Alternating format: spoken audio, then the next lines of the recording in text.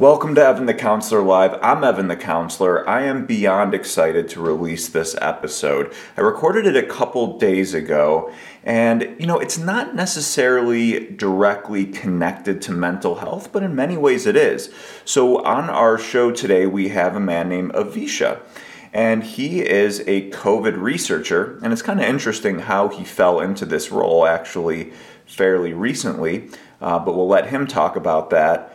But he has an amazing page on TikTok under Distilled Science.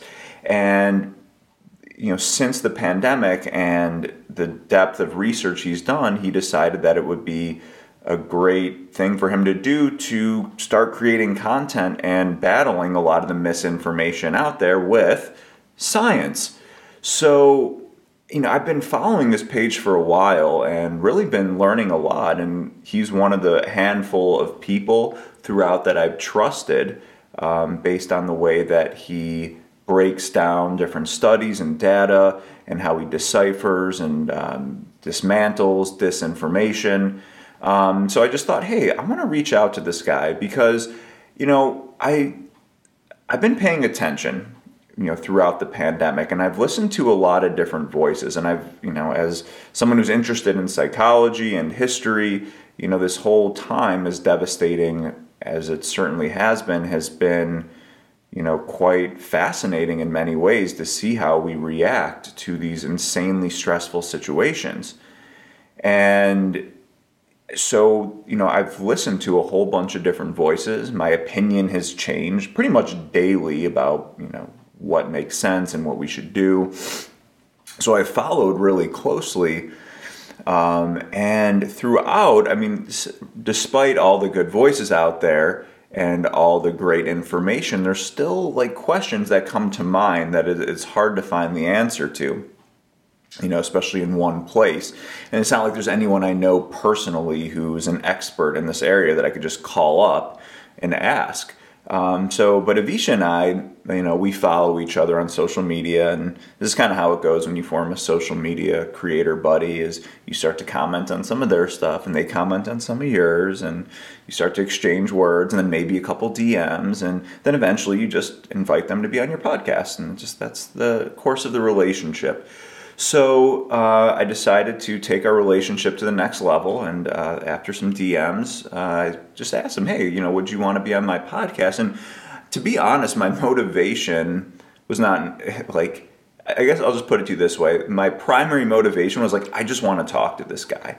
I have so many questions as I've been following this as a layperson who's just been interested. And so he agreed, and I was super excited, and I figured, that if this is something I would be so interested in, this would be something my followers would be interested in as well.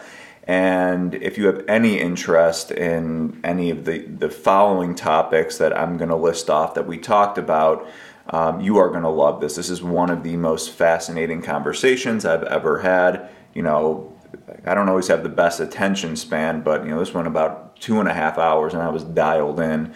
And just at the edge of my seat with this info because I'm a little bit of a nerd myself. So some of the things we cover just in general, it's where are we at 2 years into this pandemic, that very few people thought would last this long. Looking back, what have we done right in our response and where have we fallen short?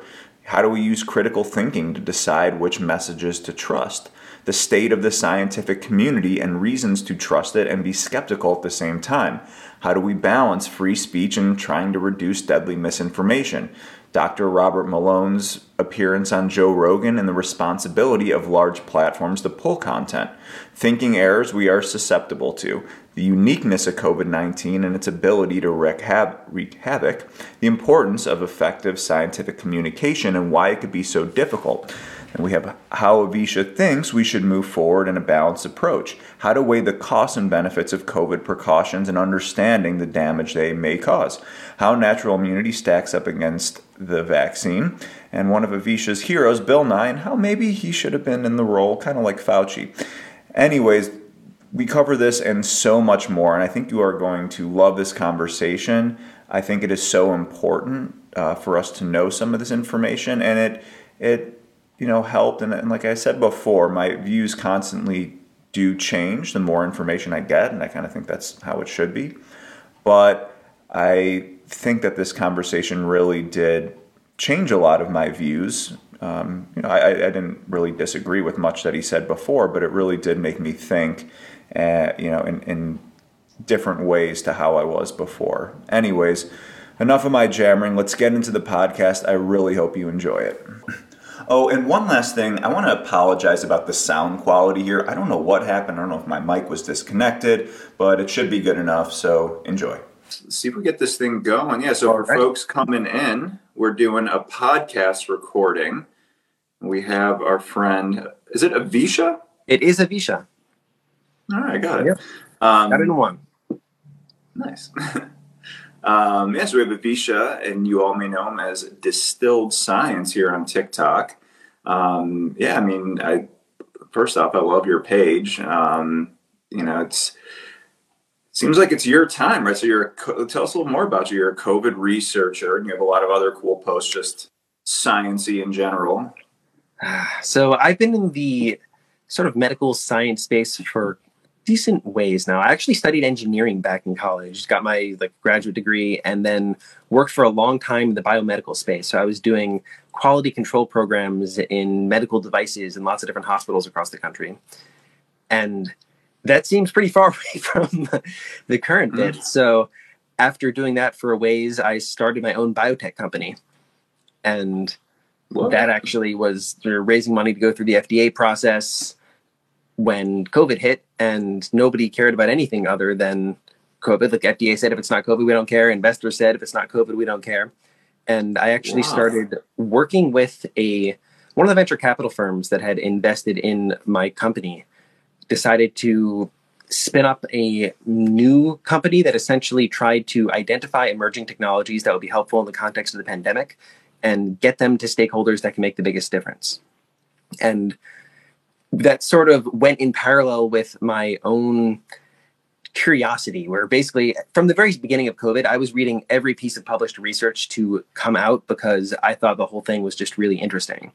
And then we started layering on top of that, how can we possibly make use of science and technology to actually go and make a difference in the reopening process, in the prevention process, just to really help with regards to COVID. And I spent pretty much the first year of the pandemic I'd spend 3 or 4 hours a day reading through medical journals, trying to figure out what do we currently know and how could that potentially impact what we're doing. And beginning of 2021, I realized I'm spending all this time just on the back lines. Why don't I start sharing it with people and maybe help to cut through some of the misinformation that's been going around for a very long time. Unfortunately, the amount of misinformation around COVID is just been unbelievable. Yeah, I definitely want to chat about that. But first of all, so you have your own biotech company. Is that what you're currently doing? Or is that kind of on hold until we... So that company is currently on hold. Well, we're now starting to spin it up again, go back to the fundraising table. It's basically, we developed a device that can refill expired EpiPens. Whoa. So those things skyrocketed in price for many years. They used to be $100 a pop, and now they're over 600, 700 for a 2-pack. You need many different copies of them. So we realized that the epinephrine inside is pennies on the dollar to manufacture. It's just because they can get away with charging what they do that they charge that. So we figured out you can just refill it. So are you employed right now by one of these companies to do this work? So right now, I actually have another company that's myself and several partners, where we're basically working, as I said, to identify emerging technologies with regards to the pandemic, and then try and get them into stakeholders to just help governments, commercial players really adopt them. Awesome. Yeah, okay, I got it now. That's super cool, man. Oftentimes it involves talking to schools, trying to help them to figure out how they can improve their ventilation, air purification, overall defense strategies, and just figuring out what different places are doing with regards to their reopening process and seeing how they can do it better. Wow. That's unbelievable. All right, so I'm talking to the right guy, and I reached out to you because in a similar way, I'm just a fan of history. And as this all started coming out, and kind of like a dark way, but it's like we're living through history right now. Like, this is unbelievable, and it's been fascinating. And I've been trying to follow, legitimate people who know what they're talking about, and so I think just over time, I've had some questions come up, and as things have changed, so I was just really curious to talk to you. And I love your content, and definitely get. I feel like you're a trusted source among a lot of the misinformation that's sadly out there. So I appreciate it. Glad. Why is that? So what is the deal with all the misinformation? Well, probably it originates with the fact that the most trusted sources when it comes to information ideally are the academic sources. It's the medical journals that for many, many years, the way scientists are trained to write for medical journals, it's like its own lexicon. It's its own niche that has so much jargon, and these people are not trained to write English in a accessible manner. But it's not even just that. It's like a prestige thing for them to be able to write esoteric language to make things sound sciencey and thereby get into the best journals, because scientists were writing for other scientists and they're all speaking the same sort of language. It was never written for the layperson to be able to go pull up PubMed, look at a Nature article and say, oh, I know what's going on here. And that's aside from any informational background that you actually need to understand the topic. But even just the way that it's written is not very accessible. So you're kind of saying that the real good stuff is just boring. Honestly, and hard to. Yeah, in part. There are times when I will come across a research article and the actual content is fascinating and groundbreaking, and the way that it's written makes you want to snore. Or then you get the journalists who are going and writing an article about it, and half of what they write is actually wrong because the journalists aren't really trained to read these things, and oftentimes you get the headline effect where the headline is totally different from what the actual article even said if you know how to read it. For sure. And it's like, I don't know if it's starting in the 70s or 80s with, folks like Carl Sagan, and then now you have like Neil deGrasse Tyson, and, folks like Stephen Hawking, who are, have been like these prolific science communicators, and, all folks that are, like esteemed in their profession. So I believe, who are able to break these things down to the masses and make them easier to understand and more digestible. And it seems like now it's more important than ever to have that. And I think this is like such a cool platform where folks, like, you don't have to go to NBC and like pitch this concept. You could go right on, and there is like an element of meritocratic element of, who's most engaging, and you're doing quite well. Thank you. And yeah, it's definitely great that these days we can use technology to just directly access folks. Of course, that also leads into some of the problems that we've been experiencing. It's a double-edged sword. Yeah, exactly. And yeah, do you think, like, as you're saying that there's like this element of like the misinformation being more exciting, like in and of itself, right? It's like this contrarian, people have this distrust of institutions, and I don't know, there's like almost something cool about being a rebel. Like, is there? I mean, you're the psychologist here, but you're absolutely right. How there's so many aspects of misinformation that makes it more viral. First, even just the negativity side, we know that negative news articles will spread faster than positive ones. This goes into the evolutionary biology of our brain is primed to recognize threats and share threats a lot more than the positive. We pay attention to the negative. You add that to the fact that when you're talking about misinformation, it's very easy to say 5 things in the span of 30 seconds that are all wrong. And yet, if you've already said something about how you're an expert, then suddenly a lot of the people listening to that, if they already have some level of confirmation bias, they say, oh, this expert said these following things that he said there is some source for somewhere, and now this is another source of misinformation. Whereas if I want to go and try and debunk that, I need to spend hours on each sentence that he said so that I can do it with proper scientific rigor and say, these are all my sources that none of you will actually read. But because I've done my homework, I can cite. But that takes just so much more work. And then the odds of everyone who saw the first thing seeing the second thing, not very high.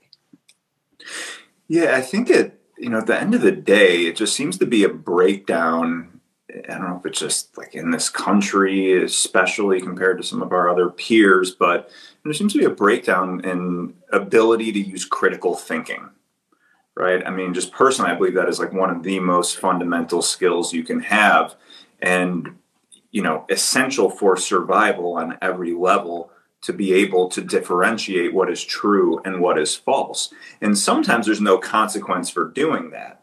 And it's interesting, like I've heard some people arguing, like, and maybe like you probably know better, but like let's say during times of like smallpox or the Spanish flu, people didn't really have the luxury of misinformation, or like contrarian belief when there's bodies like piled up next to you. Is there like with COVID, it just seems to be this like in this weird middle place where it's like just deadly enough to certainly get our attention, but not enough to like scare a lot of people. It's definitely true that it leads towards this middle ground of folks that when you're talking about risk that can apply on a population level but is not all that high on a personal level, it makes things several stages removed.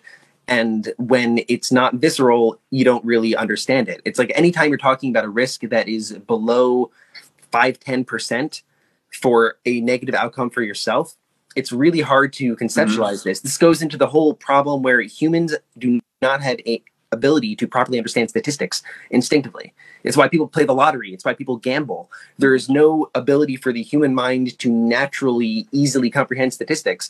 And therefore, as soon as it gets down to the point where the anecdotes start overpowering it. So if I say 1 in 100 people die from COVID, that's not an accurate number. This is an example. But if I say 1 in 100 people die from COVID, then that's enough that within my network of 500 to 1,000 people, I will probably know 5 to 10 people who died from COVID. That makes it real for me. But as soon as I drop that down to 1 in 1,000 or 1 in 5,000, the number of people who will know people who got it but did not die from it is very high. And then suddenly the anecdotes are, oh, so-and-so got sick and they got better, even though across the nation you are having thousands and thousands of people dying from this. So suddenly you have it where their ability to instinctively intuit statistics based on anecdotal evidence is being hijacked. And when the primary concern is population health, there's no way to really grab onto that. Well, yeah, and it seems like too, another unique feature of this disease is just how skewed it is to folks who are elderly, right? Who are maybe, away in homes and so who aren't, so maybe not as many people like personally, I'm lucky. I don't have anyone close in my circle that I know who's died from COVID. I don't know, you know what I mean? So it's like, absolutely. it's kind of hard to feel that sense of immediacy and, the need to really critically think to make a life and death decision when it's, what is the statistic at the end of the day? And I know it's very skewed in one direction or other, depending on age, whatever. It's like 0.01% die. So it really makes no sense to talk about the actual death rate without breaking it down by age group. Because it is just so different. And when you're talking about the over 65 age group, it is over 1% might end up dying. And at the same time, it's significantly lower when it comes to the younger groups. But as long as we're talking about this, the key point really is that death is not the only negative outcome. Just being in the hospital is no fun. That's something that should be avoided. But long COVID incidence is way higher than most people really properly understand. And vaccines thankfully have shifted this to a decent degree. But especially when it comes to those who are not vaccinated, it's somewhere between 1 in 3 in 10 are experiencing significant long-term symptoms months after getting sick. That is large enough that you would think it would be able to latch on. Well, yeah, and I think that's a huge thing that's missed, when it just seems that there's this hyper focus, and it has to be due to some bias against the vaccine, right? It's just like something that is just scary. Has become a scary thing. So people, it's like this really narrow focus on, okay, I'm putting this thing in my body and there's some chance something bad could happen. It's not well researched. Okay, so there's some reasonable questions that you would want to ask. But, for the folks who I've talked to, who I know well, who've decided against it, I always try to bring up the point, like, it's not about like the vaccine as much as it is what you're comparing the vaccine to. Because I'm like saying, like, the vaccine could be 100, like I don't know if the number, I mean, literally it could be 100,000 times worse than it is right now, and it could still be the right choice to take it. That's why, exactly. And that's why when the CDC is looking at policy regarding the vaccine, the way their analysis works is always on a population level. It's saying, what do we know about the statistics of potential negative side effects? The primary ones that have actually been demonstrated are myocarditis and pericarditis, mostly just myocarditis. And then for certain vaccines, you've got some venous thrombosis. But the incidence rates there, what they look at is how many people are going to be getting this vaccine. And the assumption is if the entire population gets it, then how many cases of myocarditis would we expect? On the flip side of the scale, what we do is we say, what are the negative side effects of getting the disease? Mm-hmm. It's how likely are you to be hospitalized? How likely are you to have negative long-term side effects? How likely are you to die? And those are the two comparisons. It's in aggregate, if everyone gets vaccinated, how many total negative things happen? And then what's the trade-off? And if those two were equal, they would not be mandating anything because it would be a significant choice. Yeah, but the fact that it's so asymmetric. I mean, it's like, would you say it's like factors of like 1,000,000 times safer? Like, I know it's different stratified, but like, yeah, it's on the order of tens of thousands, hundreds of thousands to millions. It's literally like nobody has died from getting the vaccine. And people can yell about theirs, but the only actual documented cases of death following vaccination that are linked to vaccination are in some extremely elderly folks who were basically on the brink of death anyway. And if they got a cold, they probably would have died. And what happened is the vaccine did provoke a very strong immune response and may have led towards them dying. This is a very, very, very tiny percentage of the population, like literally numbered in, I don't know, the tens. Yeah. And, and I've like seen your videos, like, debunking like Robert Malone on Joe Rogan. And it's like, even if like what he is saying is true, it's still just like, we're talking millions and millions of times safer to take, and it's like, we've tested, that's one of the other things I try to tell folks, is like, we've tested this thing now on how many million, like it's an insane sample size. And I guess other vaccines are going to go through the FDA process, which could take years and years, but because of the immediacy of this, like, all attention went to this and it was like on hyperdrive, to make sure this thing was safe. And this is not the first mRNA vaccine. I heard that like right when they sequenced COVID, it was like, correct me if I'm wrong, but it's like maybe a couple weeks that someone said they did the sequence or something and they said, okay, this is what we would have to do. But then they had to test it. Like, they figured it out really quickly of what needed to be done. So the technology was at the point where we knew how to make mRNA vaccines. The challenges in that process, the one that we've been spending the last 40 years getting past, was the fact that mRNA degrades really, really quickly in the body. So you need to actually get it to the cell where it can send the instructions and cause your body to create that spike protein. That's a matter of both formulating the mRNA and also the package to get it into your cells. This is what has been studied for the last several decades. There were a couple of vaccines that were already produced and in early stage trials by the time COVID hit using this tech. Mm-hmm. And then as soon as we got the sequence for SARS-CoV-2, within days, we were able to just run it through that technology and say, look, we now have an mRNA vaccine that is making use of this new genetic code. It's like you put it in the printer, you print out this new one, and then it's the process of testing where we did not actually take any safety shortcuts. It was just all the logistical shortcuts that got it to market as soon as possible. Well, like, the Russians kind of put one out right away. They're just like, right? Didn't they put one out before? Was their vaccine pretty effective and safe at the end of the day?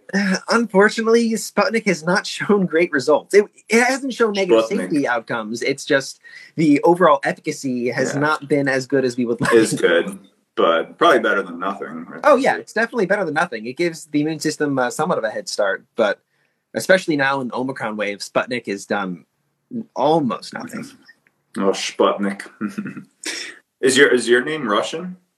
No, it's actually Israeli. Yeah, that was my second. I can't prove it now, but that was the second guess in my head. Was it like it's either Russian or some kind of Jewish Yeah. Hebrew? It's My a last name is variation on the Zimmerman. name Abishai. Okay. Are your parents from Israel? Yeah. Are you from? Well, sort of. They both moved to Israel for 1 year after getting married. My mother grew up in Israel for a while. I was born in Israel, and then they moved Oh, away, like back to the States, almost immediately afterwards. So okay. technically dual citizenship, but Nice. more American. Well, it seems like the Israelis have always been like, like throughout the pandemic, it's like, well, let's see what's going on in Israel. Like, what? Why is For that? good reason. There are several reasons behind that. So first is that the Israeli government made a really clever deal with Pfizer at the start of the pandemic, saying, we will let you use us for your data gathering if you give us early access to these vaccines. So they said, we'll lock in the price, we'll commit to paying for it, we'll commit to giving you all of the efficacy data in exchange for guaranteeing X amount of supply. And because Israel is basically a single payer system, it's a nationalized healthcare that they can basically have a very easy distribution network. It's a tiny, tiny country. So it's very, very easy for everyone within a couple hour drive to just come into somewhere, get the vaccine, and then similarly for any sort of boosters, it's just a very easy distribution. They didn't have any of those challenges. It's a very modernized country. So between those two, they made the deal. They were able to get the early access. They committed to giving that data in exchange for it.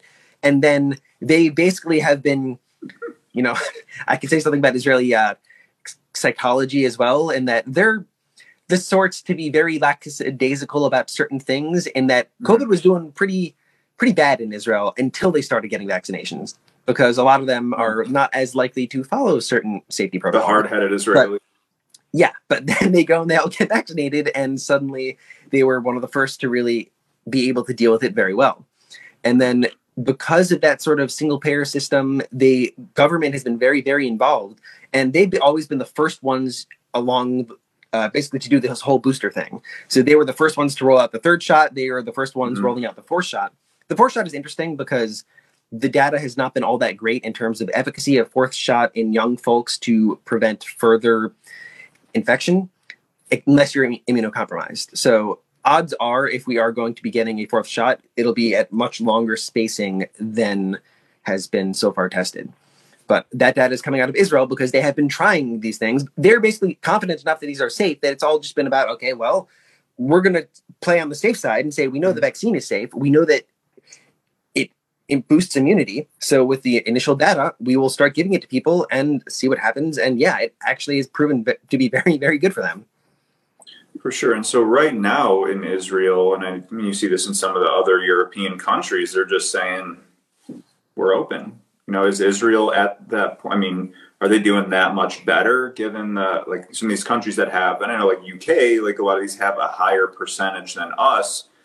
Are they doing better right now? To a reasonable degree. So Israel right now is experiencing their Omicron wave, which cases are spiking, but hospitalizations and deaths are holding pretty steady so far. It's going up a little bit, but it hasn't been all that bad as of yet. And overall, they are pretty open. They implemented a green pass system fairly early, where it was show evidence of vaccination to do anything.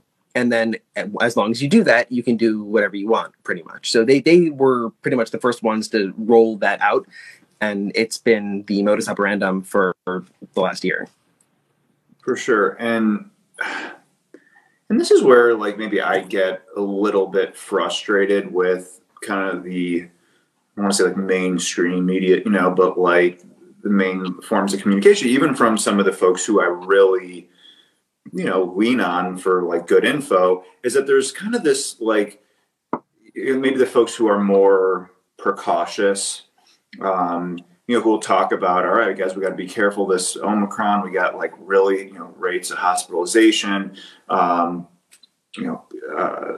contagious it is. And we're seeing cases, yet they don't really talk as much about like, the hospitalizations and death. And of course we want to avoid hospitalizations, but at the end of the day, it's like, how many people are actually like dying or getting very serious complications? And how many of these folks are unvaccinated? It's like at the end of the day, I feel like that's what like really relevant information? No, because other people are scared as hell. They're like, oh my God, look at the numbers. And it's like, well, your odds if you're vaccinated and relatively healthy are like almost next to nothing. I mean, is that an overstatement? I do think that going forward, we're going to start using hospitalizations as a better indicator than actual case counts. So that's something that basically ever since vaccination, as you start seeing a decoupling of cases from hospitalizations and deaths, the hospitalizations are probably going to end up being a better indication of just how severe the pandemic is, because the target here is endemicity, wherein people are getting it, but through the combination of treatment, vaccination, other environmental precautions, the overall negative outcomes are basically flatlining. And that's really the target. But I just checked, and it does look like deaths in Israel are going up to some degree. So we'll see what happens there. But that's it. Why do you think that is? What is the percentage about of vaccination in Israel? It's probably in the upper 70% range, but that still leaves a lot of people who are unvaccinated, and that's the problem. So Israel had really, really fast vaccination at the start, but then there's a percentage of the population that's still unwilling to get vaccinated, and that has held constant, and that's where you're seeing these cases happening. So to give you some data from the current Omicron wave, there was a study just published by the CDC looking at basically the end of Delta and the beginning of Omicron. And they found that the incidence and hospitalization rates among the unvaccinated were 12 and 83 times as high as for boosted people, meaning the incidence of COVID cases 12 times as high in the unvaccinated as compared to vaccinated and boosted, and incidence of hospitalization 83 times higher in the unvaccinated than in the boosted. And those numbers drop when you start talking about without boosters. It's actually more like 4 and 13. So if you just had 2 vaccine doses and not a booster, then you're 4 times as less likely to get any sort of infection than being unvaccinated, and 13 times less likely to end up in the hospital, which does mean that boosters are very important even now for both protection versus infection and hospitalization. Was that something that was like like you're a kid, right? You get the Hep, and like Hep, whatever. I'm blanking on, all the ones you get as a kid, like MMR and all that stuff, right? And it seems to be kind of like a one-time thing. You don't get it again a year later. Did we know that this was going to happen with COVID, that this was going to wane pretty quickly? Like we had a pretty good idea, and here's why. Okay. So with the MMR vaccine, the thing about measles is that it is a type of disease that becomes what's called viremic. When you get it, it hits your bloodstream and hangs out there. And then your antibodies get developed, and they also hang out in the bloodstream, and you get sick, you develop your antibody response, your B cells, your T cells, you fight off the disease, and that immunity basically lasts for life. We've known this, we've seen this. But what we have seen with other respiratory diseases is something different. So for the same reason why there's a new flu vaccine every year, some of that is because there are new strains of the flu that go around consistently, periodically. But part of that is because when you're talking about a respiratory disease, the vaccine that you get intramuscularly will produce some level of antibodies that circulate, some level of memory B cells and memory T cells. And there are 2 issues. Number one is you're not getting quite as much in the respiratory tract, which is important for stopping mild infection and transmission. But also, because the disease itself is not one that really reaches the bloodstream, it doesn't become viremic, the type of immune response that you get from it is not as long-lasting. We have seen with previous coronaviruses that people who got sick from the coronavirus once, so there was a study done pre-COVID where they took a circulating human coronavirus that's responsible for cold-like symptoms, and they did a human challenge trial where they infected people with this virus. And then 1 year later, they tried to reinfect them with the same strain. And 84% of them were not able to be reinfected, but 16% of them were. And that's with the exact same strain. But you're already seeing some levels of reinfection there, showing right off the bat that with coronaviruses, immunity does wane, and it wanes a lot faster than for something like measles. And when you start adding in mutations, then suddenly your ability to get reinfected goes way up because only a portion of the immune response that you developed is able to target the new shape of the mutated virus. Got it. Well, I'll pretend like I fully got that, but the bottom line doesn't last as long. Basically, there are certain types of diseases where the immunity that you build lasts for life, and that's what you get from a natural infection. There are other types of diseases that even when you get naturally infected, you will get reinfected. And coronaviruses are in the latter category. The body does not produce lifelong immunity to coronaviruses. How many, like roughly, how many of the common colds we were getting before this are coronaviruses? Family? It's in the 20 to 30% range. Okay, so it's certainly nothing new, but it seems like a lot of folks who really studied these things. I followed like Mike Osterholm out of the University of Minnesota. Are you familiar with him? No. He's with CIDRAP, the Center for Infectious Disease, out of University of Minnesota. I guess he's he does almost like forensic and his studies an epidemiologist. And he was actually one of the first people on Joe Rogan when the pandemic. He was one of the first people he had on there. He's a good old local guy here. Right. And he's written all these books and kind of some of these if it were to happen, this is how I guess it would look like. And it was coronavirus coming out of China, wet market, and we knew this was a pretty, Oh, yeah. For the last couple of decades, people have been predicting something like this could happen. When I was watching, I was on Netflix. I don't remember if it was one of those quick, how it works, type shows, but it was Bill Gates talking about kind of warning people, the year before, hey, we should this is something we should be thinking about and preparing for. And then sure enough, maybe it's Bill Gates' fault. I mean, it's easy to blame him for jinxing it. People do love blaming Bill Gates for things, but yeah, it's really. Oh, go ahead. I'll let you finish there. It's really a factor of the interconnectivity of the globe now that since we started connecting billions of people through mass transportation, people traveling everywhere, it was only a matter of time before somewhere there was some disease that came about that we would start transmitting. And honestly, we're lucky that it wasn't way worse than it has been. Where would we be? What would that look like?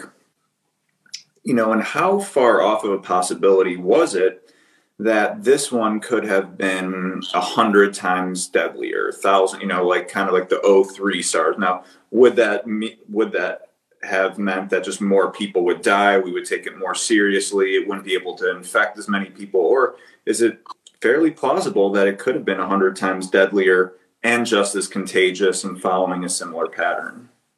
So there are a couple of factors in play there. It's unlikely that it would have gone and wiped out the planet, but it's not like that's impossible. So one of the reasons why COVID was able to spread like it did is because its symptoms are pretty similar to a lot of other respiratory diseases, which makes it a little bit harder to spot, especially at the early stages. B, it has this quality of having asymptomatic spread, wherein the virus is able to replicate within your system for a 48-hour period before oftentimes you start seeing symptoms, and it still is possible to be fully contagious. So because of that, it's what allowed it to spread so rapidly in the early phases. People will get exposed. Within a couple of days, they'd be infectious. And then only a couple of days later do they start feeling enough symptoms to think, oh, I might be infectious. I will now start to isolate. By the time they isolated, they'd already spread it to 5 more people. And now it was able to go like wildfire.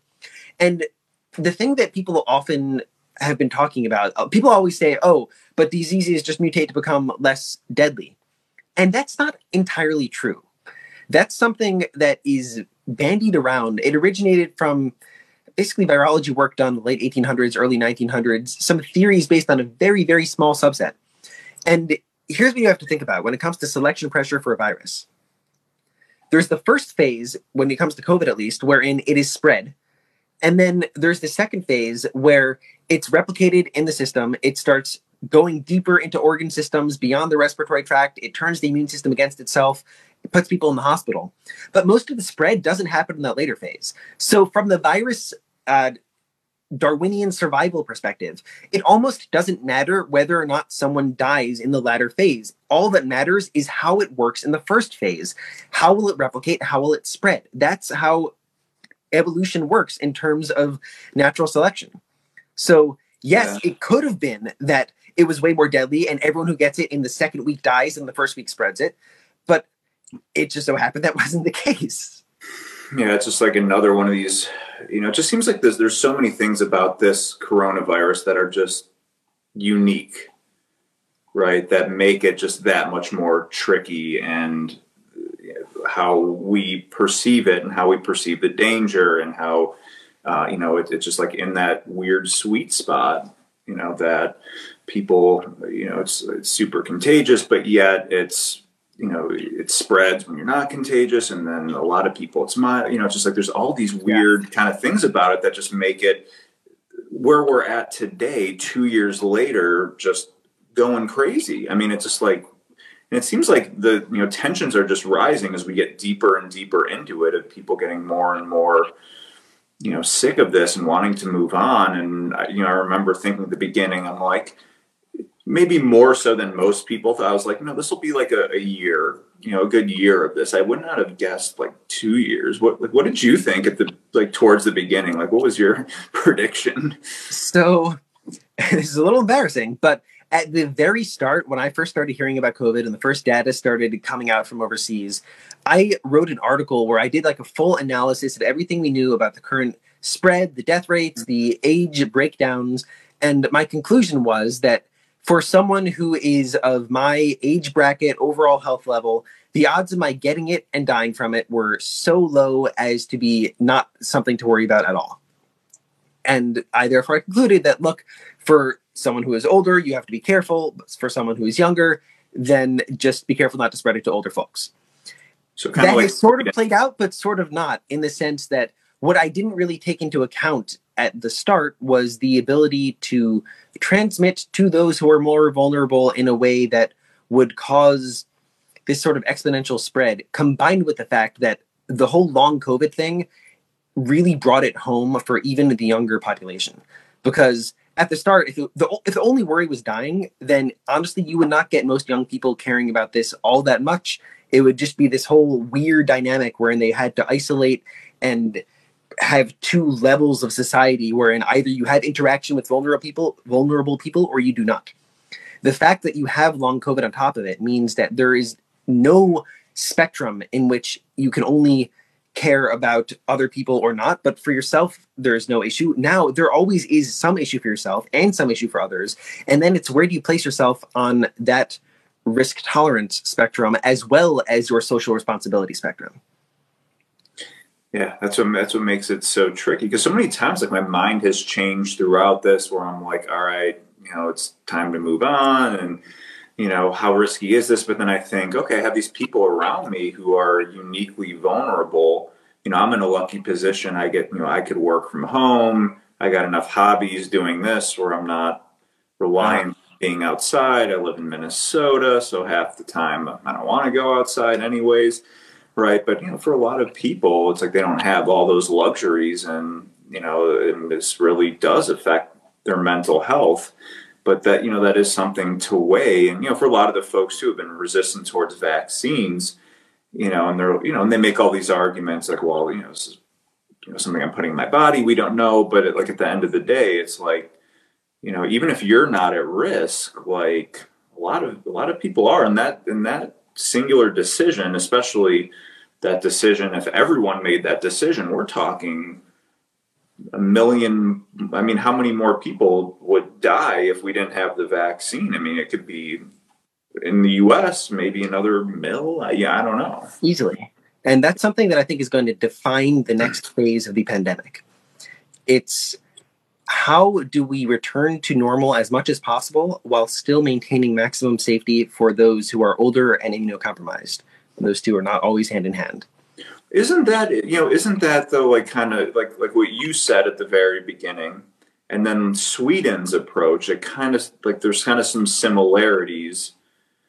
like, and like what you're saying now, like in this last phase, where that's the approach they took, that we're going to be mostly open, we're going to protect those that we know are vulnerable. Why, like, was that the wrong move?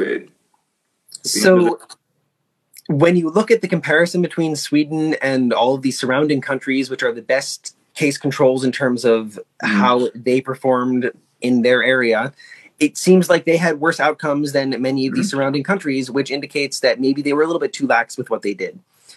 From a overall thought process, like, is that the type of way we need to be thinking about it to some level? But it's all about balancing, how do you protect those people? Like, even in Sweden, the people who are dying are mostly the older and immunocompromised who got sick based on what they did. For us going forward, it's going to be a question of, first, how do we stack the defenses in a way to minimize risk for everyone? And one of the things that is going to be the missing part of the puzzle that is about to become a thing is the antiviral treatment. So Paxlovid showed an 89% ability to reduce the risk of hospitalization as an oral antiviral pill when given within the first couple of days of infection. When you take that 90% risk reduction and add it on top of the protection from vaccination, add that on top of someone who's already pretty young, maybe add in some better building controls in terms of infection spread, that right there might be enough to say, look, we have a good ability to prevent you from getting it. And once you get it, we've got a pretty solid lineup of treatments that then we can keep you from dying. And that's really the goal. It's, can we get this to the point where the overall increase in hospitalizations and deaths, should we not be doing any type of social controls, is no higher than any sort of other normal disease that we have been accustomed to. So if we can get the risk level so that it really is like the flu that we have been accustomed to, it so far has not gotten to that point. But I think we will end up getting it to that point where the combination of prior immunity treatments and specific increased controls for those who are at greater risk, that is what is going to be able to get us there. If, you know, I don't know if it's realistic, and I don't know how much we count kids in this too, but like, if 90% instead of, I don't know, was in the US 60, you know, some 7, you know, tops, would we be at flu levels if like everyone who could be vaxxed is? If everyone who could possibly be vaccinated were vaccinated, and those who are immunocompromised got their 4th shots, combine that with the treatments, and we'd be at pretty close to flu levels. It's unfortunate that we're not quite there yet, but especially what was that? For like reopening everything, like with that, because it seems like the lines like moves, and at any point you could, you know, it's like at the beginning they were saying, okay, hey, we're just doing this so the hospitals don't overflow.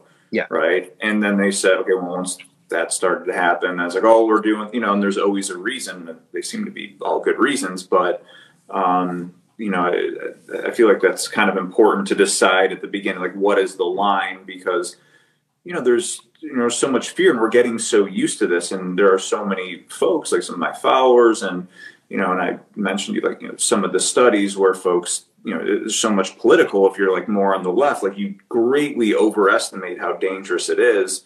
You know, it seems like there's going to maybe, you know, be some folks once it is at the flu who are still going to be like super scared. There definitely will be. And you're right that there's both a segment of the population that is overcautious, overestimating all the risks. And then on the flip side, you've got people who are not cautious enough. And I think one area that they don't rarely take into account is population, like positivity levels, meaning for a given point in time, how cautious you have to be right now anywhere in the US is way, way more than, say, 4 months ago. Over last summer, in most areas in June and July, risk levels for most social activities, if you were fully vaccinated, were very low. But what we're seeing right now during the Omicron peak is, yes, Omicron is a little bit less worrisome from a disease severity perspective, but it's also a lot more transmissible. And as we are seeing with the hospitalization and death peaks that are really going upwards, that reduction in severity is not enough to stop people from dying and going to the hospital. But based on the current modeling of both Omicron and just combination of vaccination, masking, third dose, booster doses, there's some really good models that are looking at, the end of March as sort of being the point where we start returning to that very low background levels. And when it comes to what you are doing from a personal risk prevention perspective, what I do if 1 in 10 people in a room might have COVID versus 1 in 1,000 people, it's totally different. The risk level of me while wearing a mask in a 1 in 10 room is way higher than me not wearing a mask in a 1 in 1,000 room. Mm-hmm. But people haven't really been taking that very closely into account. Like with the whole school reopening thing, one of the big components there really needs to be, what is the current population transmission level and how do we keep that below a certain baseline, with the primary focus, of course, being at what level, what's the threshold wherein it starts getting to the immunocompromised, or the sheer numbers are high enough that even those who are less immunocompromised are going to start ending up in the hospital. And that's a mathematical epidemiology question. Yeah. And I think it's, hard for a lot of folks, at least like I kind of go back and forth on this in my head, where it's like, if you're doing the responsible things, right? If you're, getting vaccinated, if you're getting the third shot, that your risk goes down so far, and that just such a vast majority of folks who are still dying, which is a lot of people. And I do think there's this element of like, that we don't talk about enough, which is it's old people, so it doesn't matter. Now one, like an actuarial, could say like, well, it's years of life, but like, still these are like human beings, they're older folks. But, anyways, that, it's like, why do I have to keep doing this? Like the folks who, and there's a lot of folks in here who are, saying a lot of, things that are a little more conspiratorial, or they're, more hesitant. But they don't. Someone like they don't. Their level of risk is higher. They're not going to get vaccinated. Therefore, this is going to continue. Is there ever a point where we say, "Hey, that you want personal freedom, you have that personal choice, and then the rest of us who are vaccinated are going to move on. We have our risk, you have yours, and what are the flaws in that approach, or is it just a moral thing?" So I think we clearly will get to that point. Mm-hmm. And there's always this dichotomy of what is my personal risk, what is the social obligation that relates to the population level risk. And before we had vaccines, it was anytime you encounter someone, your odds of transmitting it to them were pretty high. The people who are the most vulnerable need to be protected at all costs, just because of the numbers involved and how deadly this was and how transmissible it was. Once we got to the point of having vaccines, then it's a matter of the vaccines make you a lot less likely to go to the hospital and to die. And if someone is vaccinated, then the question is, but maybe they're at such low risk that it doesn't matter what those around them do. Then it gets into the thornier question of, when you're talking about someone who has done everything in their power to protect themselves, they've gotten vaccinated, they've gotten boosted, they wear a mask when possible, but they are one of the unlucky few whose immune system doesn't function as well as others. And they also want to be able to go out and eat at a restaurant and go to a Broadway show in the confidence that those around them have taken the same sort of precautions, so that their risk is not very high as well. And they can therefore have returned to normal along with the rest of us. Yeah. And, as I go back and forth in my head, that's kind of the conclusion in some ways that I came to was, even, so if we did that, right, if we just said, hey, we're going to open up, you're in your camp, we're in ours, you're going to have more deaths, that's the risk you're willing to take. However, now the disease is spreading more. Those folks who are immunocompromised are more likely now to catch it and die by no fault of their own. But then you have the hospitals continuing to be overwhelmed. They're understaffed. people are leaving, people are getting out of the field. There's people resistant to the vaccine. So so it's like we have these like people in our society, healthcare workers, who are just being grinded down to the bone, and it's putting a huge weight on our system. And then the other thing that kind of comes to mind is like, yeah, you have that right to not take the vaccine, die, whatever, right? And I could just say that's you, but at the same time, like somebody dying is like very consequential to a lot of people around them. Like they have kids, and it's not their kid's choice, right? So we're like almost protecting the person who doesn't want to be, but then their kids don't have a choice whether their parent, and that would be really devastating for their lives to have a parent die. So there's like all these reasons why it's hard, it's hard to get to that. It's just, I'm doing what I can, you do. Yeah. One of the things that really frustrates me with the whole process is that it's one thing to say, I'm making an informed decision for myself to not get vaccinated, and then I will not be in a context wherein my decision impacts another person. I.e., if I were someone who did not have any first or second degree interaction with someone who's immunocompromised, I'm willing to take on the increased risk for myself. Then, I don't have any kids. That's not the sort of person I care about all that much, whether or not they get vaccinated.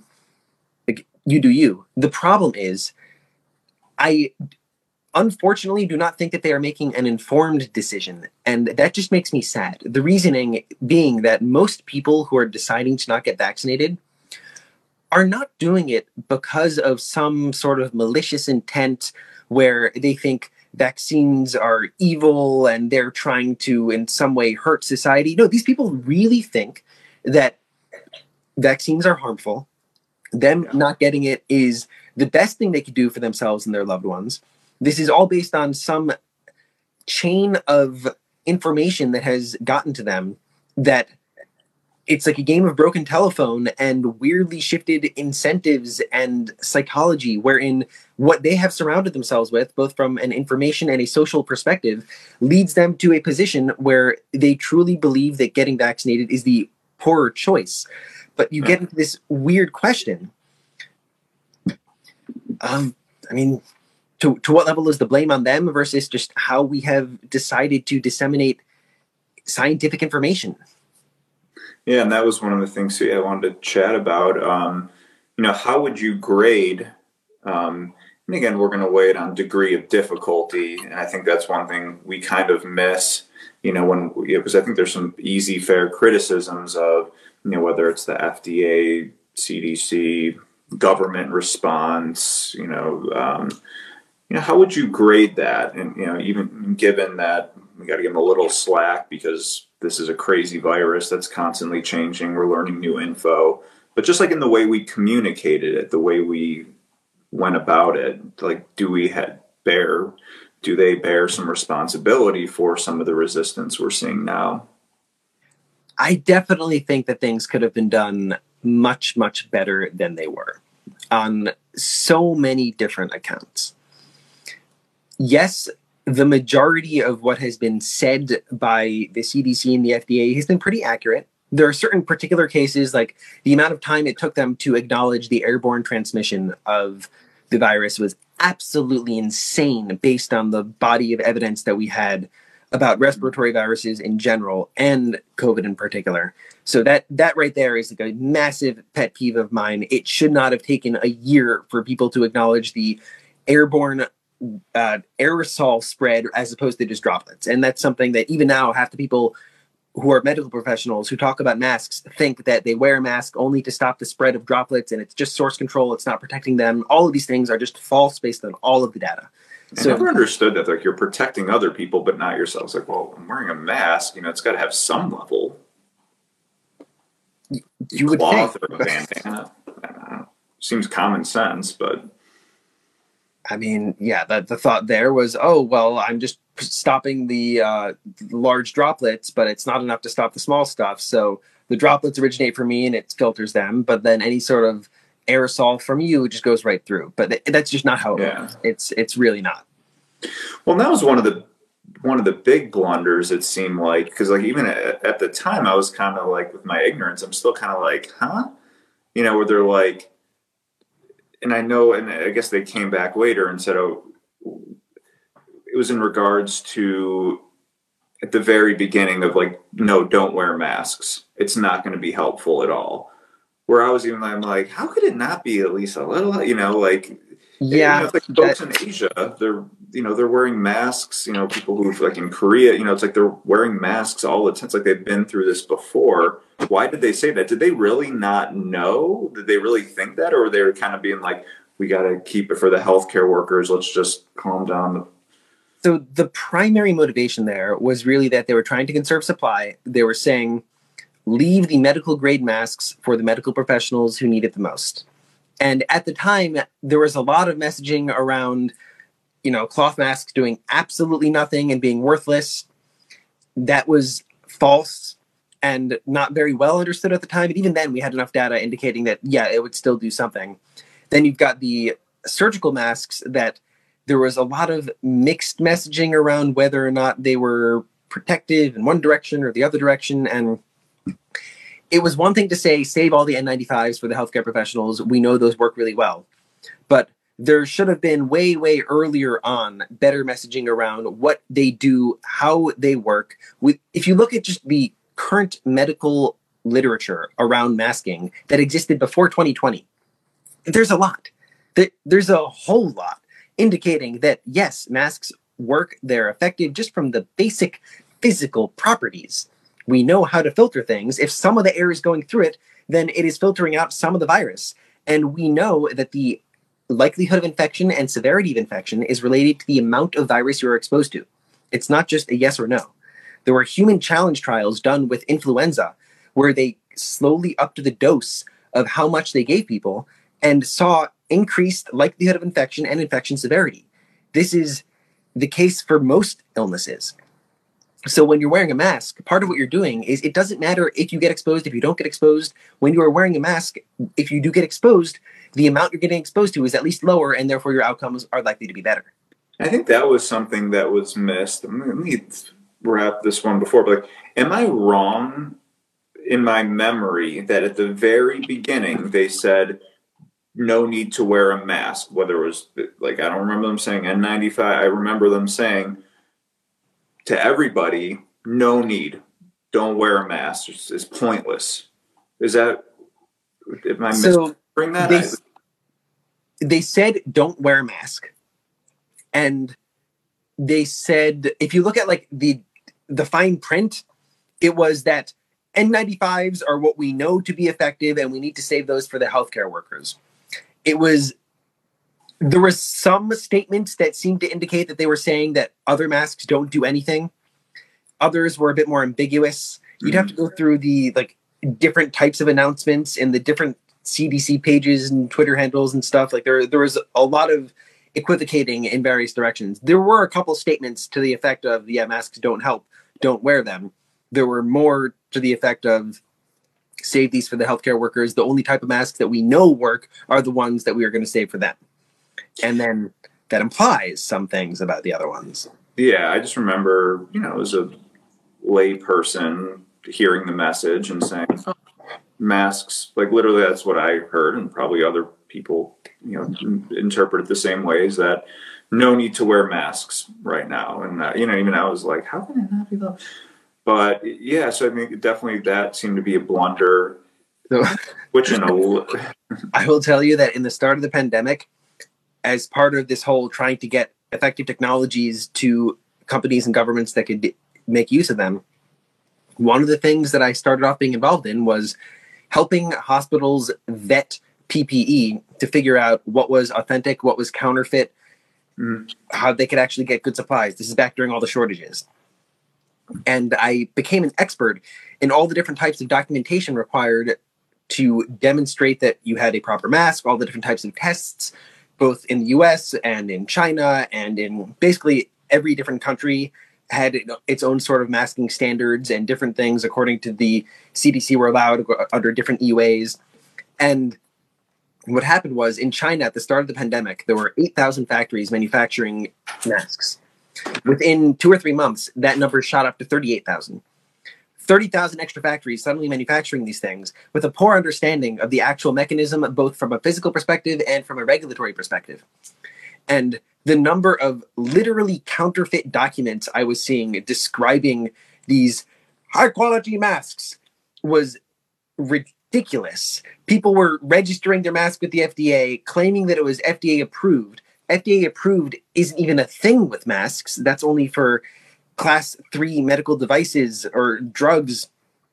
Generally, it would be cleared for class 2, and you wouldn't even get that for a mask. Basically, their terminology was wrong. They were registering it as like an anesthesiology mask, which only covers the nose. There were so many different red flags, and yet hospitals were desperate. They were just ordering these things that, you know what, if you wear one of those, the level of effectiveness was very dubious. Yeah. It was like a Wild West. Yeah, no, I mean, it was crazy. Yeah, I mean, just like not knowing. And I just remember, again, I was like paying a lot of it. I just thought it was, this is just fascinating. And again, it sounds kind of dark, but I mean, this is like absolutely fascinating. This is a once in a lifetime historical event, and just, how it all unfolded. It was like a movie. Can I ask you some Fauci questions? So you can, but of all the if you don't want to answer, well, you just say pass. It's not quite that. So, okay. Just quick background on me before you ask that. Okay. I grew up in a house where at the dinner table we would discuss Scientific American rather than the news. Okay. The news never played on a TV in my house, and we didn't get the newspaper. I pretty much throughout my entire adult life have gotten all of my news through medical journals and science news sources. I have never heard Fauci speak other than in a couple of clips that people have sent me. I have never used him as an information source because I get it from the primary sources. The only thing I've ever heard about Fauci is when people send me, oh, Fauci said such and such, what do you think? That's my entire exposure to him. Okay. All right, so I'm gonna throw some questions. It's so funny that like I have to, you know what I mean? Like it's like a touchy issue, and that's kind of what I was curious. And it seemed like at the beginning when he was kind of the guy chosen to be the, I don't know even exactly what he makes decisions. He communicates, but it seemed like it was like pretty clear he was the guy for the job. You know what I mean? It was like. Yeah. Everyone was just like, yeah, this is the guy, right? And, and we start to learn a little bit more about his background. There's some controversy, some people with like the HIV, and I don't fully understand that. But yeah, I guess, you kind of talked about that, but, why was he just the guy for the job? Like, or am I wrong that it just seemed like that was the consensus? I mean, at the time, so again, this borders on the whole political structure that I'm not very well versed in.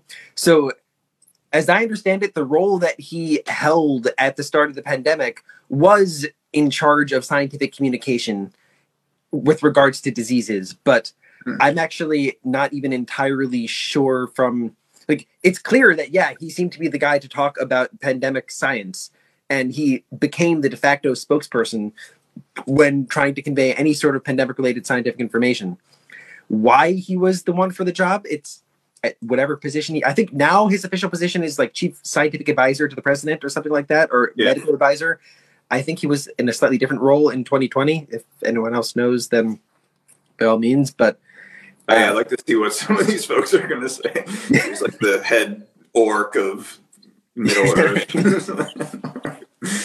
But so I mean, and again, but just like in your opinion, like with where we're at, and just how far everything has gotten politicized, and again, whether it's deserved or not, do you think that it would be time for to put in a new head coach, even though he's a good coach, but the football team isn't performing? Like, would it be beneficial? Like, like even if it changed 5% of people's mind, just to hear the same thing from someone else where he doesn't have this years of baggage, like, is there someone else that could come in where people would maybe be more trusting again, even if it's just a fallacy? I think they should have just brought in Bill Nye. Nah, you're From the start, you're like a young Bill Nye. I was thinking that at the beginning. you know, I'll take it. I would love to be a Bill Nye equivalent, but he's the sort of person who, you know, a lot of people just grew up watching him, trusting him. He's someone who's clearly not a medical professional, but a sciencey person. And I think one of the problems is that from the beginning of the pandemic, we were in this situation where what used to be esoteric medical jargon knowledge suddenly became relevant to the day-to-day lives of the majority of the globe.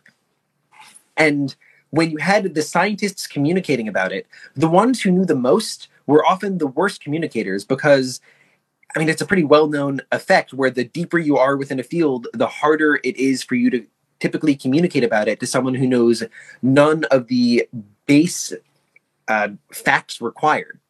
It's usually those who have only progressed a little bit along who are able to share their journey and understand what it was like to know nothing about it and then properly convey it to those who are where they used to be. And you add that to the fact that it's like something I get a lot of flack for is I will almost never speak in absolutes. I will never say this is proven to do that. This guarantees this 100% that. No, when it comes to science, it's all probabilities. The odds of my remaining in this chair and not teleporting into the air right now are very, very high, but it's not 100%. It's never 100%. So you get the scientists talking and they say, yeah, this is likely, this is possible, this is probable. And then you have the science denier, like the people who think they know a lot are talking in these absolutes that engender trust. People say, oh, that person was uncertain. That person was certain. I'm going to trust the certain person, when that's likely the guy suffering from the Dunning-Kruger effect where he thinks he knows more than he does. Yeah. I was thinking about, what's the name of that again? Yeah. Well, you know, I'm kind of getting back to that critical thinking deficit that we kind of have around here. You know, I mean, that is, you know, I'm not a scientist, you know, it's just something I'm fascinated by, you know, and I always have, well, not always have been, but, you know, it is my like current understanding that like I'm someone who's extremely against ideology of any kind. Like that's the only ideology I have, is being against ideology, which may be this weird conundrum that's going to blow up the world, you know, paradox. But, you know, it just seems like science is literally the purest form, at least that we have now, of deciphering what is true and what is not. And science gets it wrong quite a bit, right? So it's easy for people to say, in science, like they don't know, like, look, they were wrong here, here, here, here.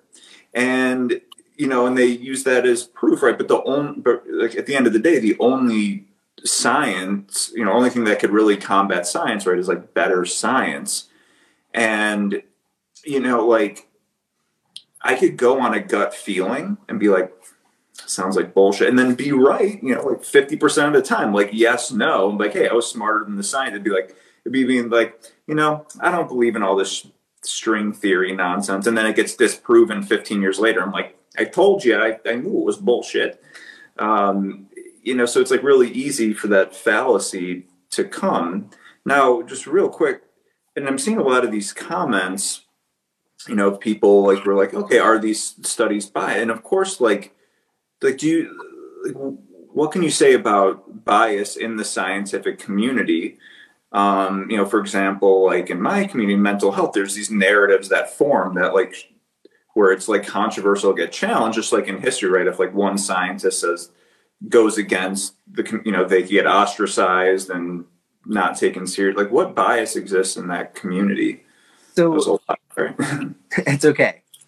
I will address both points. First, when it comes to the whole ideology thing, I'm very in agreement with you. I hate most ideologies in the sense that anytime someone is lumping themselves into a category of belief where unrelated beliefs are affecting each other, I have a massive problem with that. Like the whole bipartisan political system, wherein you've got these various positions that have gotten lumped on one side or the other, where the two really have nothing to do with each other, but because this is what my party thinks, this is what I'm likely to believe, it bugs me to no end, because I think everything should just be evaluated based on data and logic, and then independent of each other thing.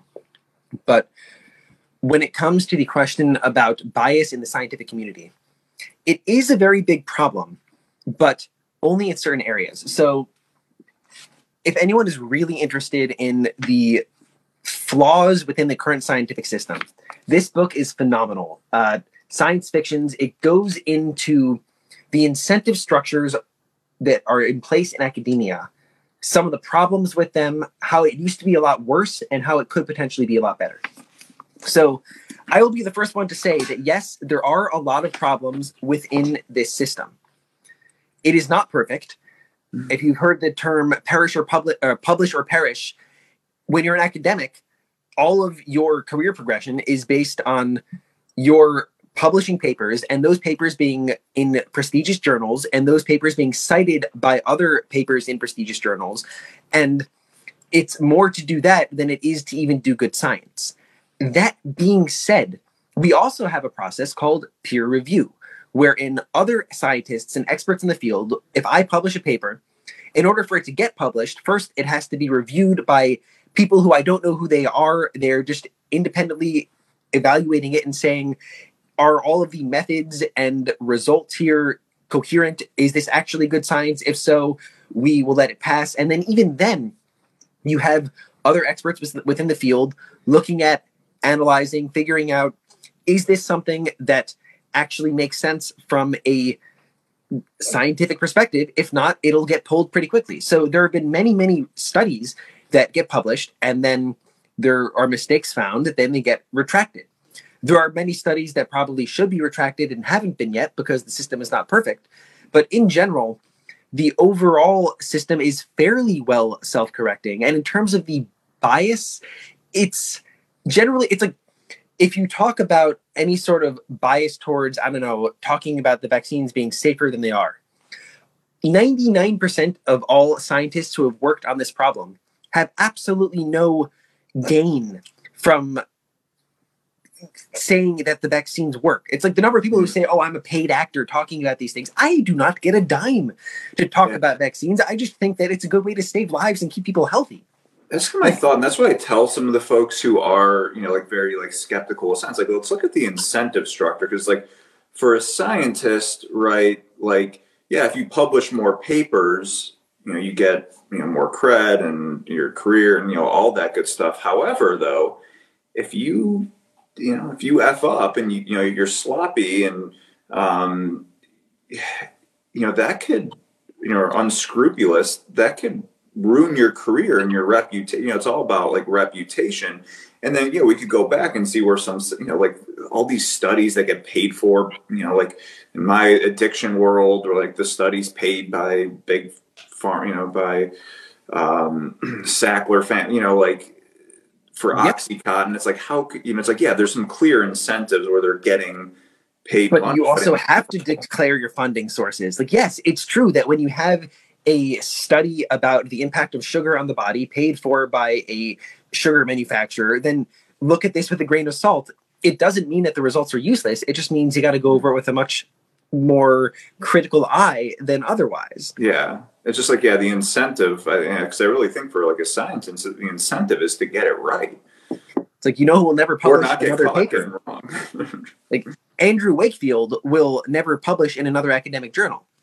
He is the one who first published a case series back in, I believe it was the early 90s, saying that vaccines cause autism. Yeah.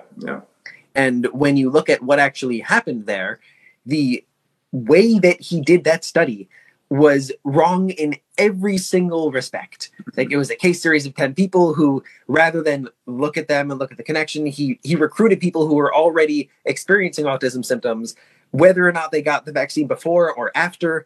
It was so many.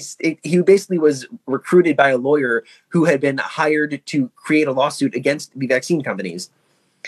And the lawyer needed a scientist to partner with him who would be willing to look for a connection and basically manufacture it. And then when they initially didn't find it, they had to go to another lab where the guy would essentially fabricate some of the data to make it look like there was a connection. There were so many different levels there wherein it was entirely scientific fraud, and he was sued, and literally he will never publish in another like academic journal ever. Right. Yeah. Because I mean, it's not. I mean, I don't. Of course, unfortunately, he's probably making a lot of money by like speaking. Oh man. So yeah, that kind of brings me into a couple questions. So like we know that there's this potential for bias. We know that science makes mistakes, that there are maybe some incentive structures that aren't ideal. So how does someone like me, a layperson, decipher, or do I just, who do I listen? I just have to decide who I listen to. I'm like, you're one of those people, but like how, study comes out, looks credible, gets redacted. Seems like that's happening a lot, right, with people on the other side, who are picking their data and say, oh, here's one study that shows myocarditis, but then it gets pulled, but then that never gets corrected, but that still gets cited. Like, how is a layperson who doesn't know decide? It's unfortunately more difficult than you would like to think. So I think there's a lot of systemic issues there that could do with some fixing. So the way that theoretically it should work is that when it comes to something like epidemiology, virology, public health, there's academia. And then what should happen is you've got a bunch of different papers published on different aspects of something like a virus. When there's enough evidence building up behind some particular issue, you then have a committee of experts in that field evaluate the availability of the current state of the evidence, and that gets used to create guidelines from organizations like the CDC or the American Heart Association, or these large bodies of experts that are involved in putting out standards and guidelines around these health-related topics that are essentially distillations of the available science at a wide scale, where they've done systematic reviews and meta-analyses and gotten rid of those outlier studies that don't actually show the proper things because of whatever outlier, bad methodology, whatever. But because of the aggregate data being evaluated by experts that are all keeping each other in line, that is theoretically how the system works. And then the layperson doesn't have to look at the study themselves. They can just say, well, this is the standard guideline and we can follow it. Unfortunately, that system sometimes breaks down. The example at hand is in the context of an evolving pandemic where the cycle is so fast. There isn't time for that type of process to happen. We've even seen how the majority of useful information these days is coming out of preprint servers, where a group of researchers gets data and they put it up on a server that you can read it before it's been peer reviewed. And that's a good thing because sometimes it's very relevant. It's like if you have a study that shows that, monoclonal antibodies don't work against the Omicron variant for these types of monoclonals, you want people to know that. You want to share that data ASAP. But you also want to make sure that it still does get peer reviewed. And it's this weird situation where a journalist sees a preprint, writes an article about it. They themselves have no good ability to evaluate the veracity of that study. And then suddenly a headline appears and people only read the headline or the basic article, and misinformation propagates. And we don't have in place any system that is good at handling that. I think one of the ways that people have resorted to now is they find an expert that they trust who is paying attention to the very fast information cycle. And they say, I will see what this person says about this new piece of data. That's why I got you. Happy to help. Unfortunately, then you have people who their information source is one who is not always so trusted. One thing that I've actually noticed over the course of the pandemic is there are people who I actually really, really respect from a scientific chops perspective. Yeah. who, based on certain political ideologies, have sort of skewed lenses when it comes to data around COVID. And it's fascinating to look at. Like someone who is a really intelligent scientist who just looks at everything through a lens that just it produces some weird outcomes. And well, there's a moral. Wouldn't you say there's like a moral component to it too, or maybe like you're like a scientist? Oh, go ahead. I wouldn't quite say moral, because everyone is the hero of their own story, and most of these people really they care for other people's health. They want everyone to be as healthy as possible. And one thing that has been really frustrating to me is that the health and wellness community is one of the biggest sources of people who are against vaccines. There is this. It's like kind of the left, like on the left side of things. Those are our. Yeah, but it's through this sort of belief that, oh, I am healthy, I will support my body's own immune system, I will not rely on this jab.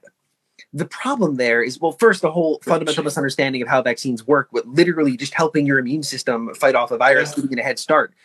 But because a lot of people who ended up in the health and wellness community are folks who were in some way failed by Western medicine, by the pharmaceutical industry, they were mistreated, they were not properly diagnosed, they had to sort of figure things out themselves a little bit, and it created this environment of distrust, where unfortunately many times, for good reason, there were things that were not done properly. People were not well diagnosed, were not properly handled, and then sort of had to take their health into their own hands. And now they've got this mentality that I need to always take my health into my own hands, and I will never trust big pharma, and I will not evaluate each new piece of data in and of itself. Instead, I will let my past experiences and therefore institutional biases influence my thinking around this. Mm-hmm. And that's what's led towards this weird anti-vax health-related community.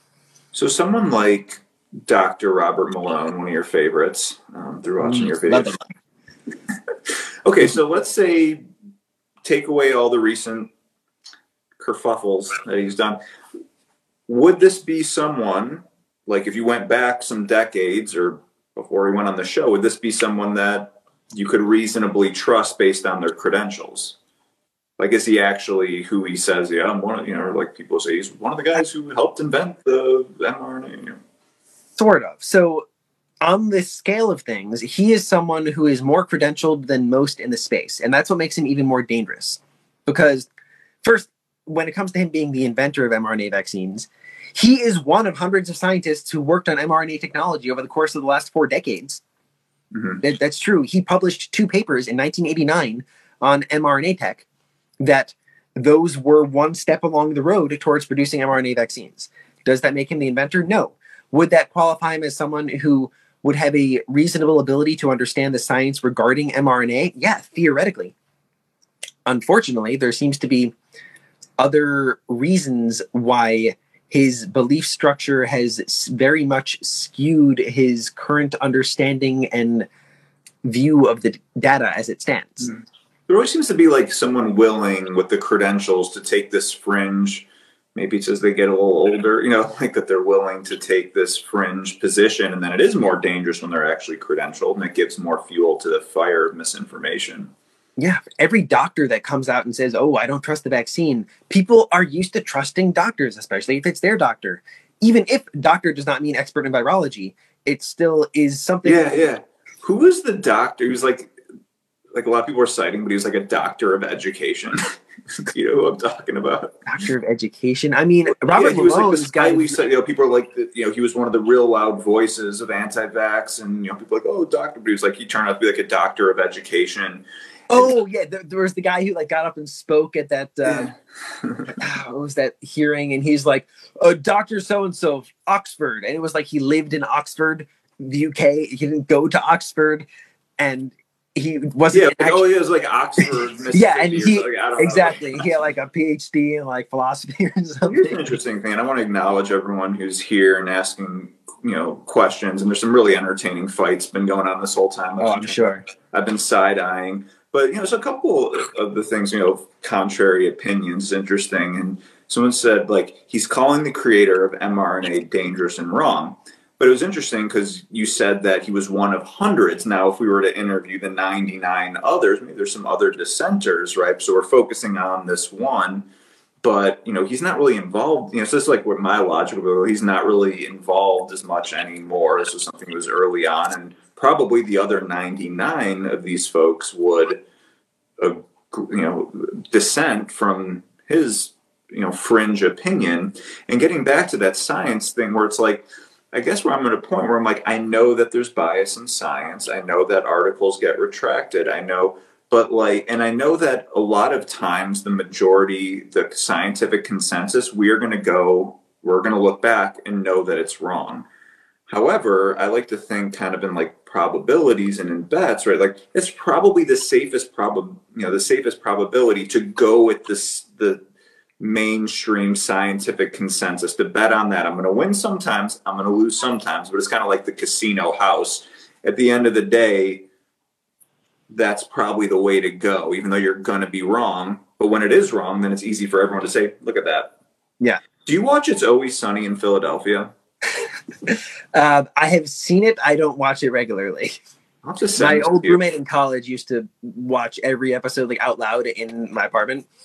So there's this like brilliant episode, and there's a brilliant scene within an episode, right, where it's like they like, how they always like get into these camps and then they like battle each other on something, right? This one was like over climate change, and it was like Dee and Dennis were on the side of science, but Mac and Charlie were against science. So they were like having these debates, and like in this like brilliant segment, like Mac and Charlie, they do this like presentation, like a billboard, whatever, and they're like going through, and they make this like case for why science, and they go back and they're like, we used the most brilliant scientific minds thought that the Earth or the sun revolved around the Earth, and they like went through all of these like the most brilliant people, were wrong.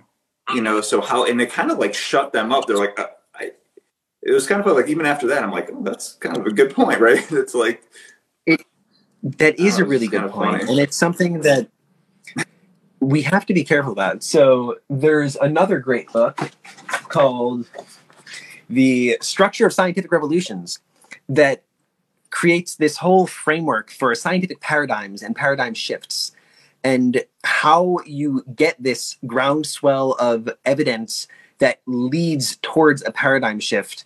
Sometimes it's this single discovery. Oftentimes it's some development of instrumentation that allows for measuring things in a way that was never able to be measured before, that allows for proving something else wrong. But there is very often, whenever you get a paradigm shift, there is a point in time at which the scientific consensus is wrong. And that's something we absolutely have to accept. And right now, as we stand, there are many things that the scientific consensus is pretty wrong about, especially in the health world, where the tools that we have to diagnose the human body and learn things about the human body are progressing so rapidly that there's so many areas in which our prior understanding of health is really very outdated. Like, even how we read a cholesterol panel is often not done very well by most doctors based on the latest evidence as compared to the actual guidelines. Like there's a bit of a dichotomy there right now, but there are so many areas in which, there are some emerging science where the latest research points in a different direction from the guidelines. And there's always that first study, which is the lone dissenter. And then that goes up behind it. So the question then is, when you have a study that is a lone dissenter, how was that study done?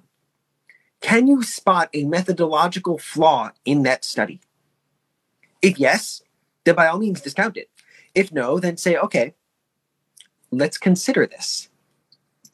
Yeah, and I think there is something to be said about that, because like you see this in the news all the time, in a magazine, in a newspaper. It's like, new study shows that butter is good for you, or like, and and then it's just like this one dissenting study, and then maybe like it builds steam, and then more evidence builds, and then but it's like I think we're so quick to be like, and I think just as humans we're drawn towards this in so many different facets of like the consensus is wrong, like this it's like the headline, everything you knew about this was wrong. The headline that I hate the most, and I wish we could just ban, is that so and so doesn't want you to know about. Like, this is the one trick for losing belly fat that doctors don't want you to know about. Like, do you think that if this actually worked, that every doctor on the planet would be telling you that? Because if it were that easy.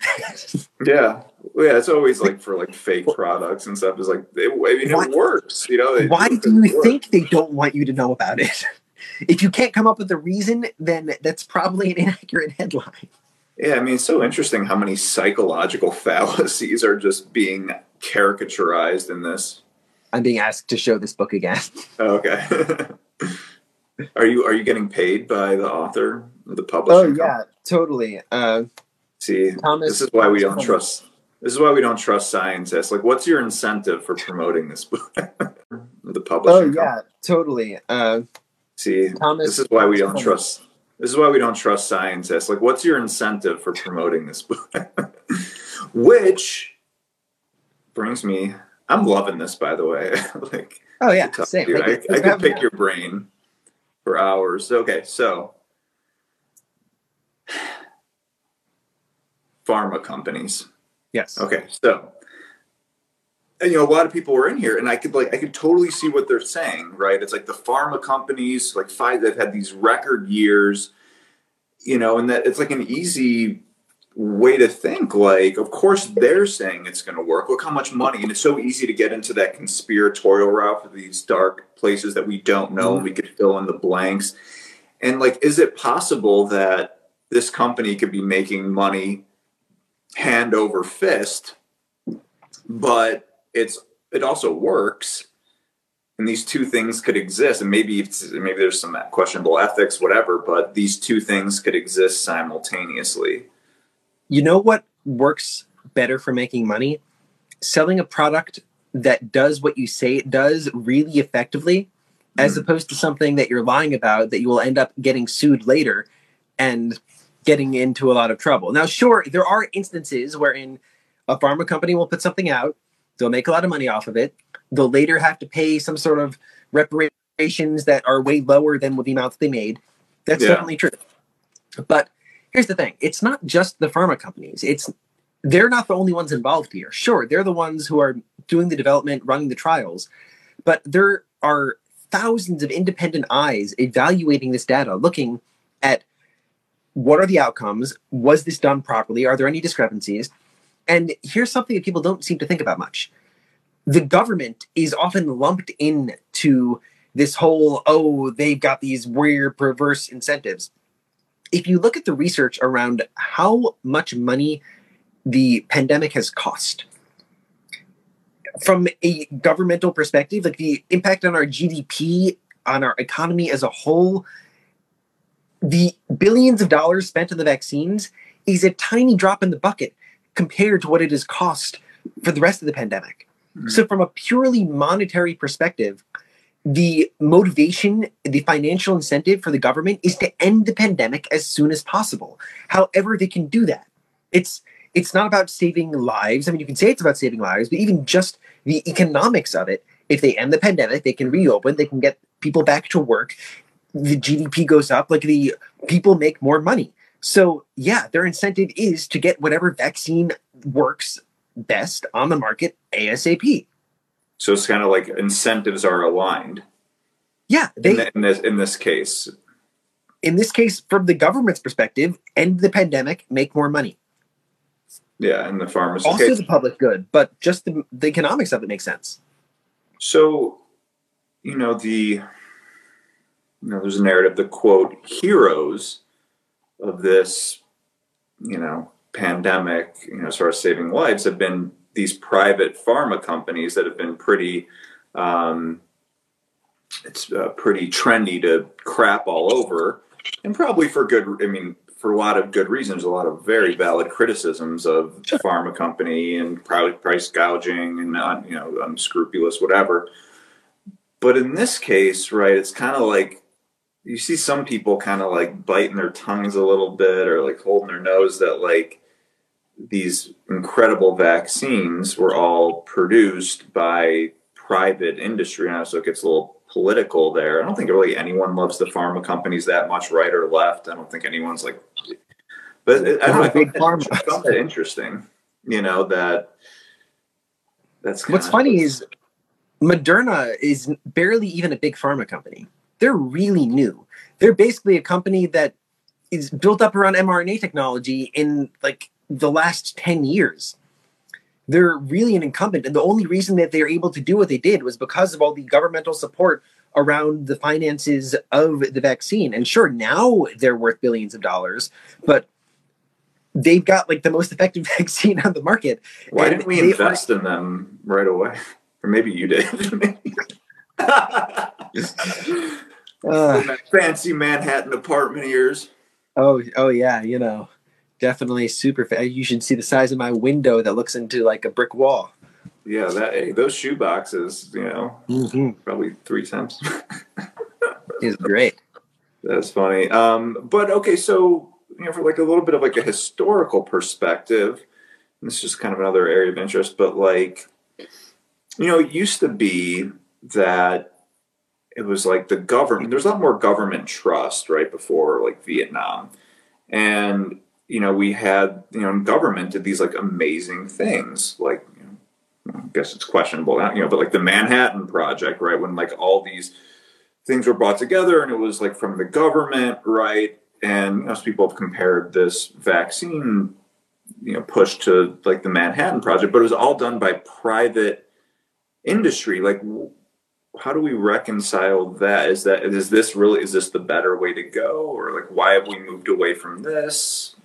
Well, when it comes to innovation by government versus private industry,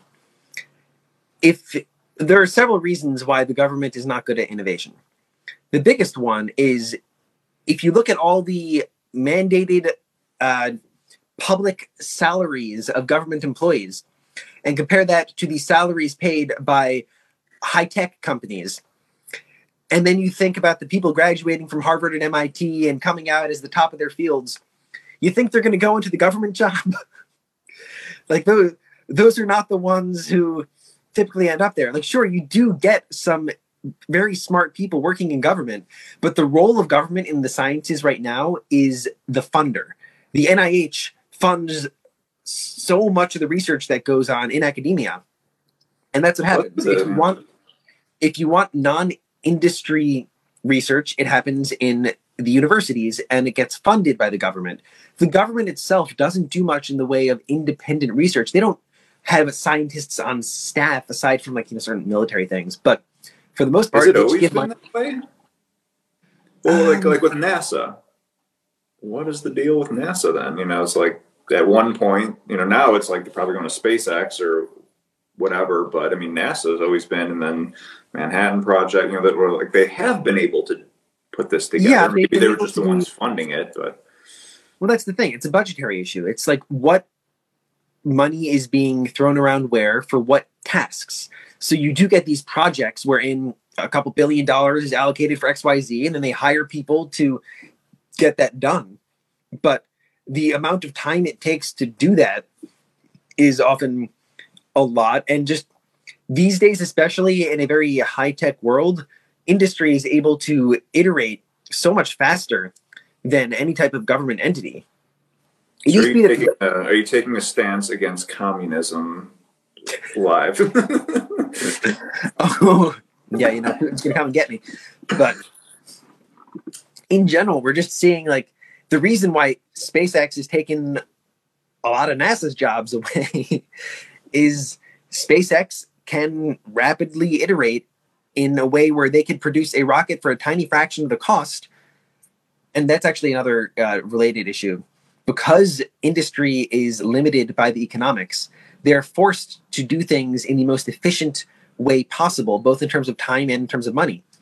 The government incentive structure is not that.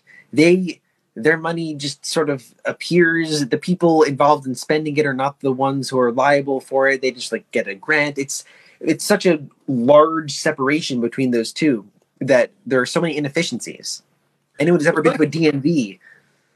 Yeah, it's interesting because you hear like people on the other side of the argument, like a Noam Chomsky or something, who say, okay, well, when you look at some of the earliest parts of like the technologies that like the fundamental technologies of like a computer chip or something, don't quote me on this exactly, but like those were started from like, because sometimes there isn't the financial structure there, right? And then so the industry can't, they're like, there's no incentive. So, and I remember Neil deGrasse Tyson one time had talked about that, where it's like Spain, like there was no incentive for Columbus or these explorers to go, but then, Spain funded that. Therefore, then there became an incentive once the technology was there, or something. I'm bastardizing So it.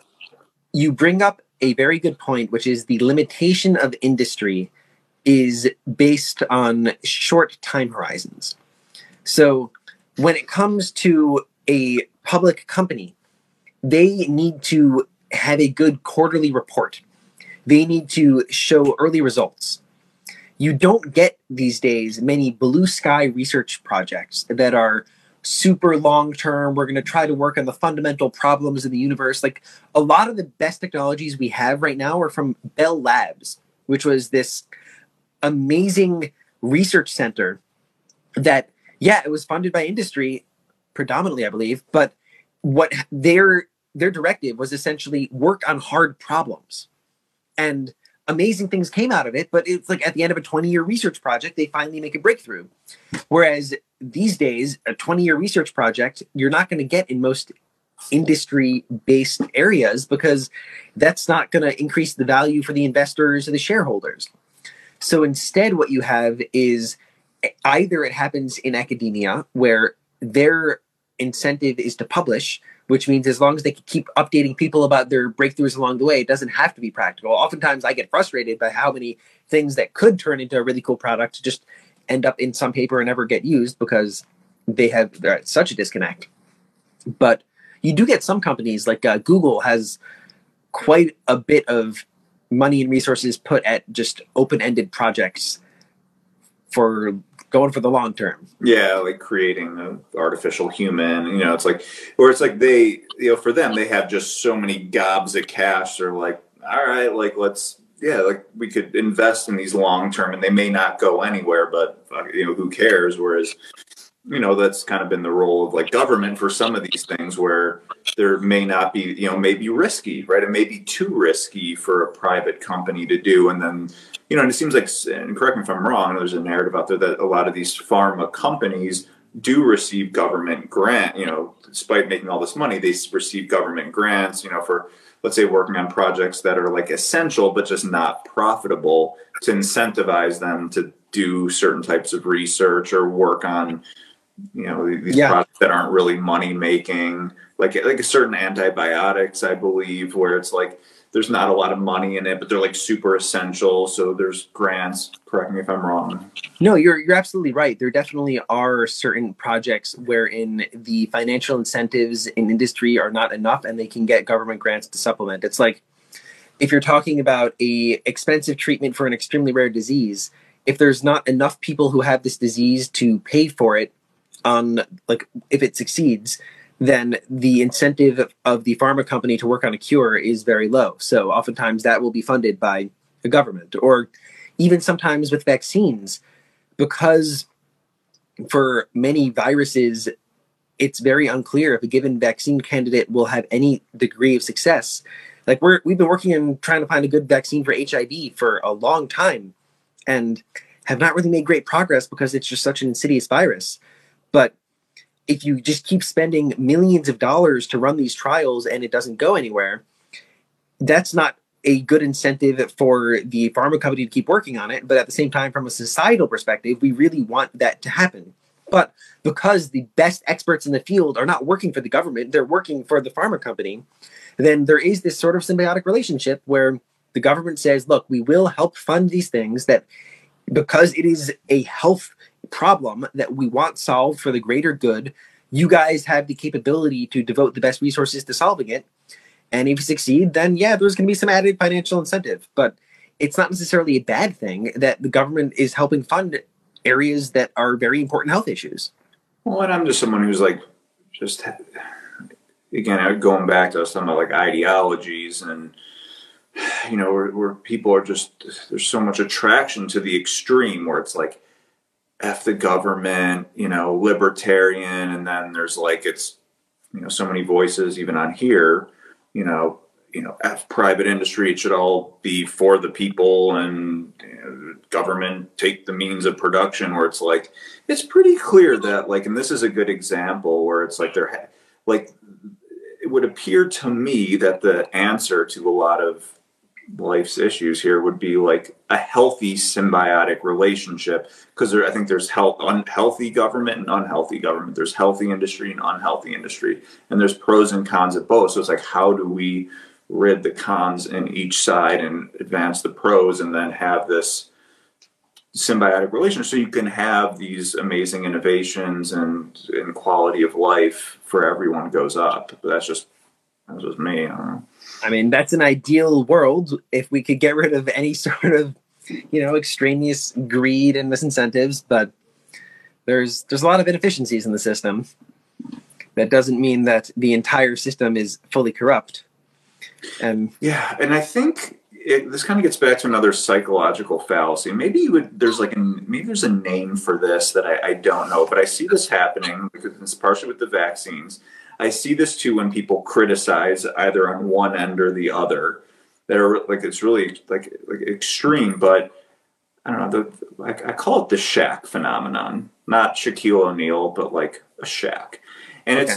it's like you have a choice between living in a shack and living in a house, right? And like the house isn't perfect, so I could go into any house and look around, especially my house from like the 1890s or something, and be like, "Oh, look at that, the drywall, that shit, the electric needs updating," and I could just make this like beautiful case for how this house is shit, even though it's like maybe these minor things. But then it's like, yeah, but what about the shack? And it's like, well, don't look at the shack, you know, and they point, you know, it's like this basis of comparison. It's like, well, it doesn't matter as much about the house, but it's, let's fix the house because otherwise we're living in the shack, right? So like with the vaccines, that are like, and unfortunately this doesn't even apply that much because the vaccines, there's, in my opinion, it's just like such a miracle how effective and how safe they are. But they'd be like, well, look at that myocarditis over there. Oh, there's a speck of dust, but it's like, well, look at COVID. That's the shack. You know, like that's the other option. I mean,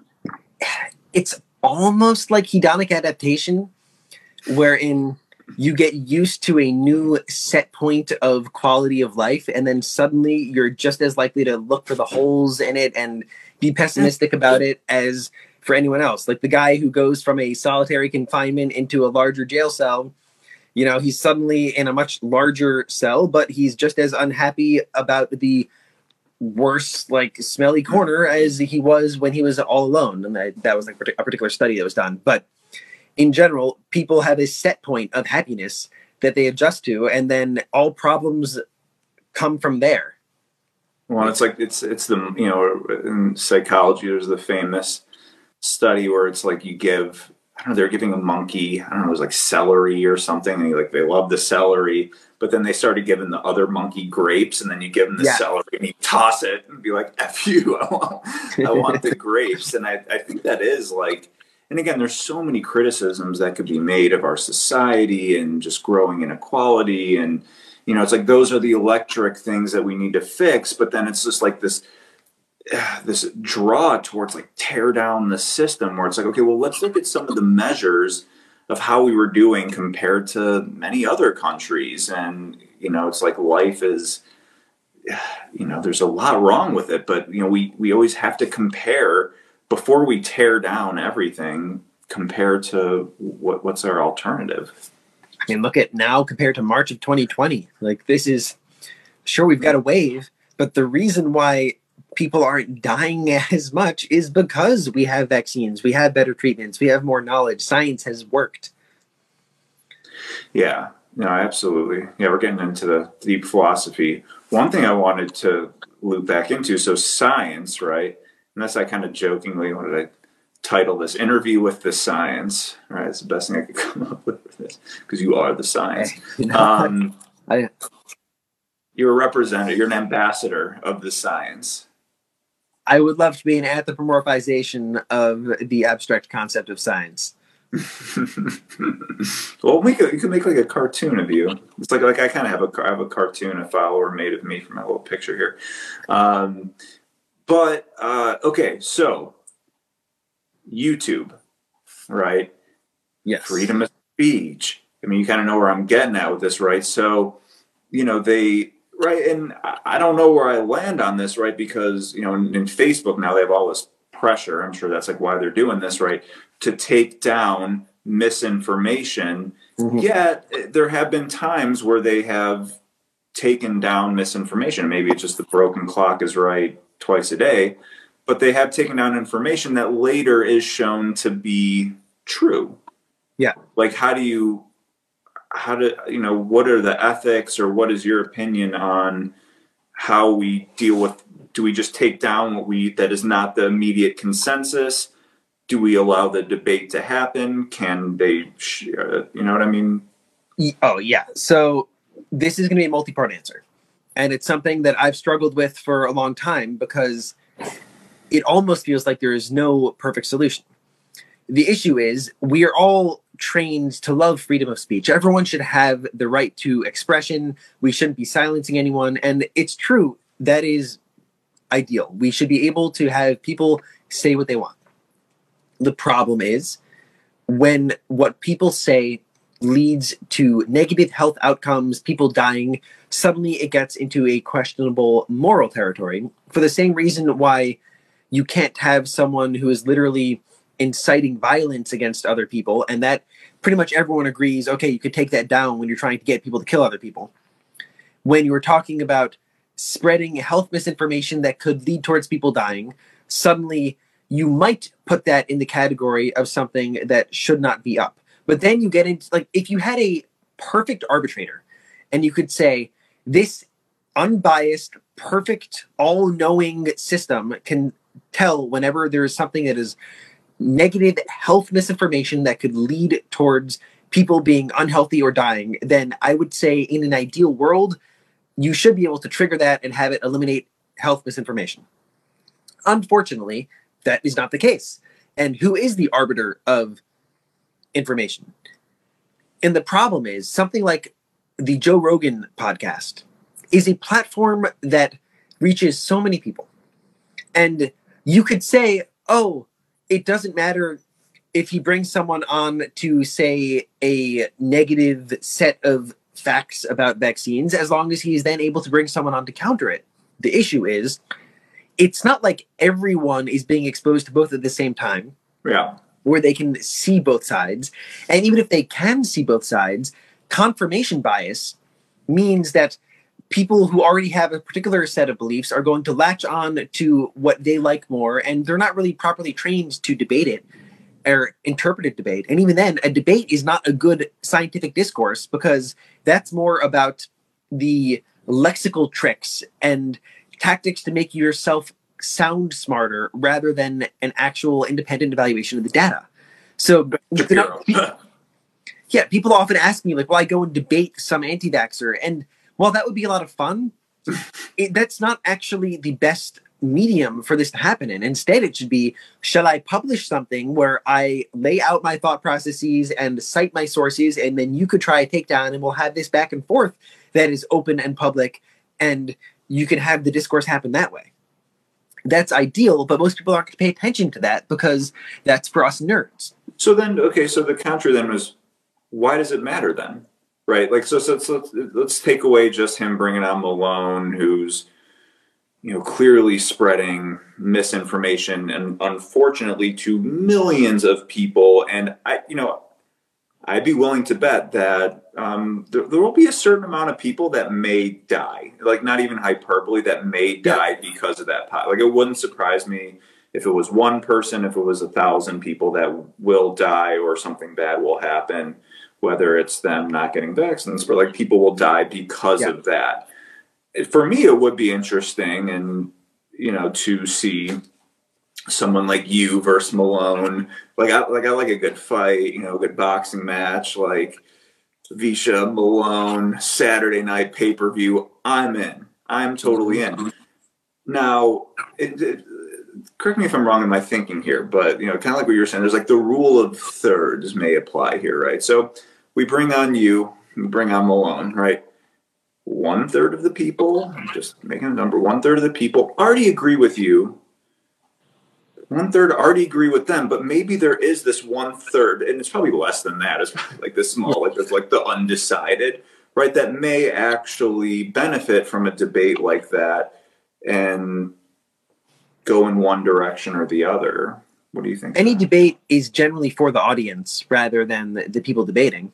And that's often why it's when I do a live and I have people coming in and like talking conspiracy theories and lots of like standard anti-vax stuff, I'm generally totally okay with addressing it as long as people are going to be polite and actually talk about reasons and sources and aren't just going to be yelling in all caps.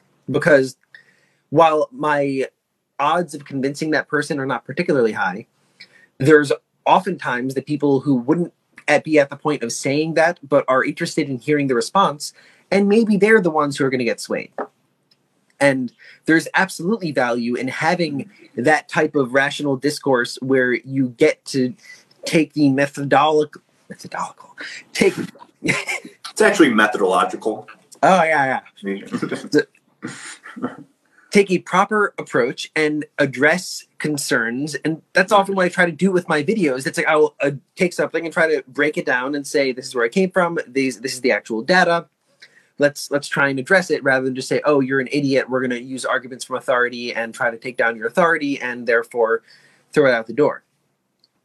Something that I've been thinking about a lot as a potential mechanism in the future where this could go. So right now, we're in this world where there are all these social media platforms, and there's very little ability to distinguish fact from fiction. People have the people that they follow. You can tell things by the numbers, like, oh, this person has X number of followers, maybe I trust them, or everyone I'm seeing is saying this, therefore maybe I will be more likely to believe that. And that's sort of how the human psychology works. The more people we see say something, we are naturally, instinctively more inclined to believe it because it seems more prevalent. But what we don't have is people who are able to properly understand information, weigh in on that information. What I would love to see, once we shift towards more of an independent type social network wherein it's a little bit more distributed, imagine if you had a platform wherein people could be verified in their expertise in some way. Now, that could be through academic credentials. It could be based on other people rating their expertise as like in any given post about a particular topic. And it's like, oh, this person is consistently rated as being scientifically literate. And then you have a post where you see how many people who are scientifically literate upvote versus downvote it. And you can get the science score of That'd be cool. that particular post alongside whatever the science score of the data source that they cited. It's like if someone says something, there should always be a requirement of some type of source. And then what is the trustworthiness of that source? Is it Nature? Is it Facebook? Is it CBS? And between those sort of mechanisms, there should be this way of crowd vetting of scientific information in a way that would be better than any particular platform and like governing body. It's something that would take a lot of development, but I think it would be possible to do. Yeah, I think that would be super cool. And I know that there have been discussions about this, floated to some of the bigger platforms about, let's say, like doing a verification for someone like you or me, who have, so some at least people know, hey, this person has the credentials and, that I have the licensure, that, I'm maybe a more trusted source of information. I know that's like being considered because I think I do feel some sympathy, right? Again, going back to the Fauci principle, the degree of difficulty of a task. right? And I think there's a high degree of difficulty for these larger platforms to, in so many different areas of like, like what is racism? Like, should this be taken? Is this free speech? Is this, the KKK in Skokie? Do we let this, and I'm like, I don't fucking know. Like, if I were back in Skokie, like, and actually I was born in Skokie. Anyway, if I were, I'd probably be like, no, they shouldn't be allowed. But then you think about it and you're like, oh, there's something, beautiful about that, someone like the end of it. Anyway, you know what I'm getting at. Yeah. But yeah, I think that's why I think it should be less the platform should not be the arbiter of truth. We don't want the Facebooks and Googles and TikToks of the world to be the ones to decide if that is misinformation, because that's not their job. They are a social platform. They're here to provide us with tools. But when it comes to Malone, then you said you agreed that should have been taken down, right? The reason why, well, first, I don't think that Joe Rogan should be kicked off of Spotify. I think that episode ideally should be taken down as sort of an exception situation wherein the scientific consensus, it's like we went and published the letter of like a group of scientists trying to get it taken down.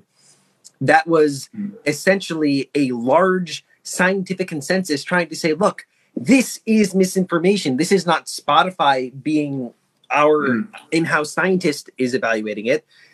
It's okay that they allowed it to be published in the first place because it's just him publishing on it.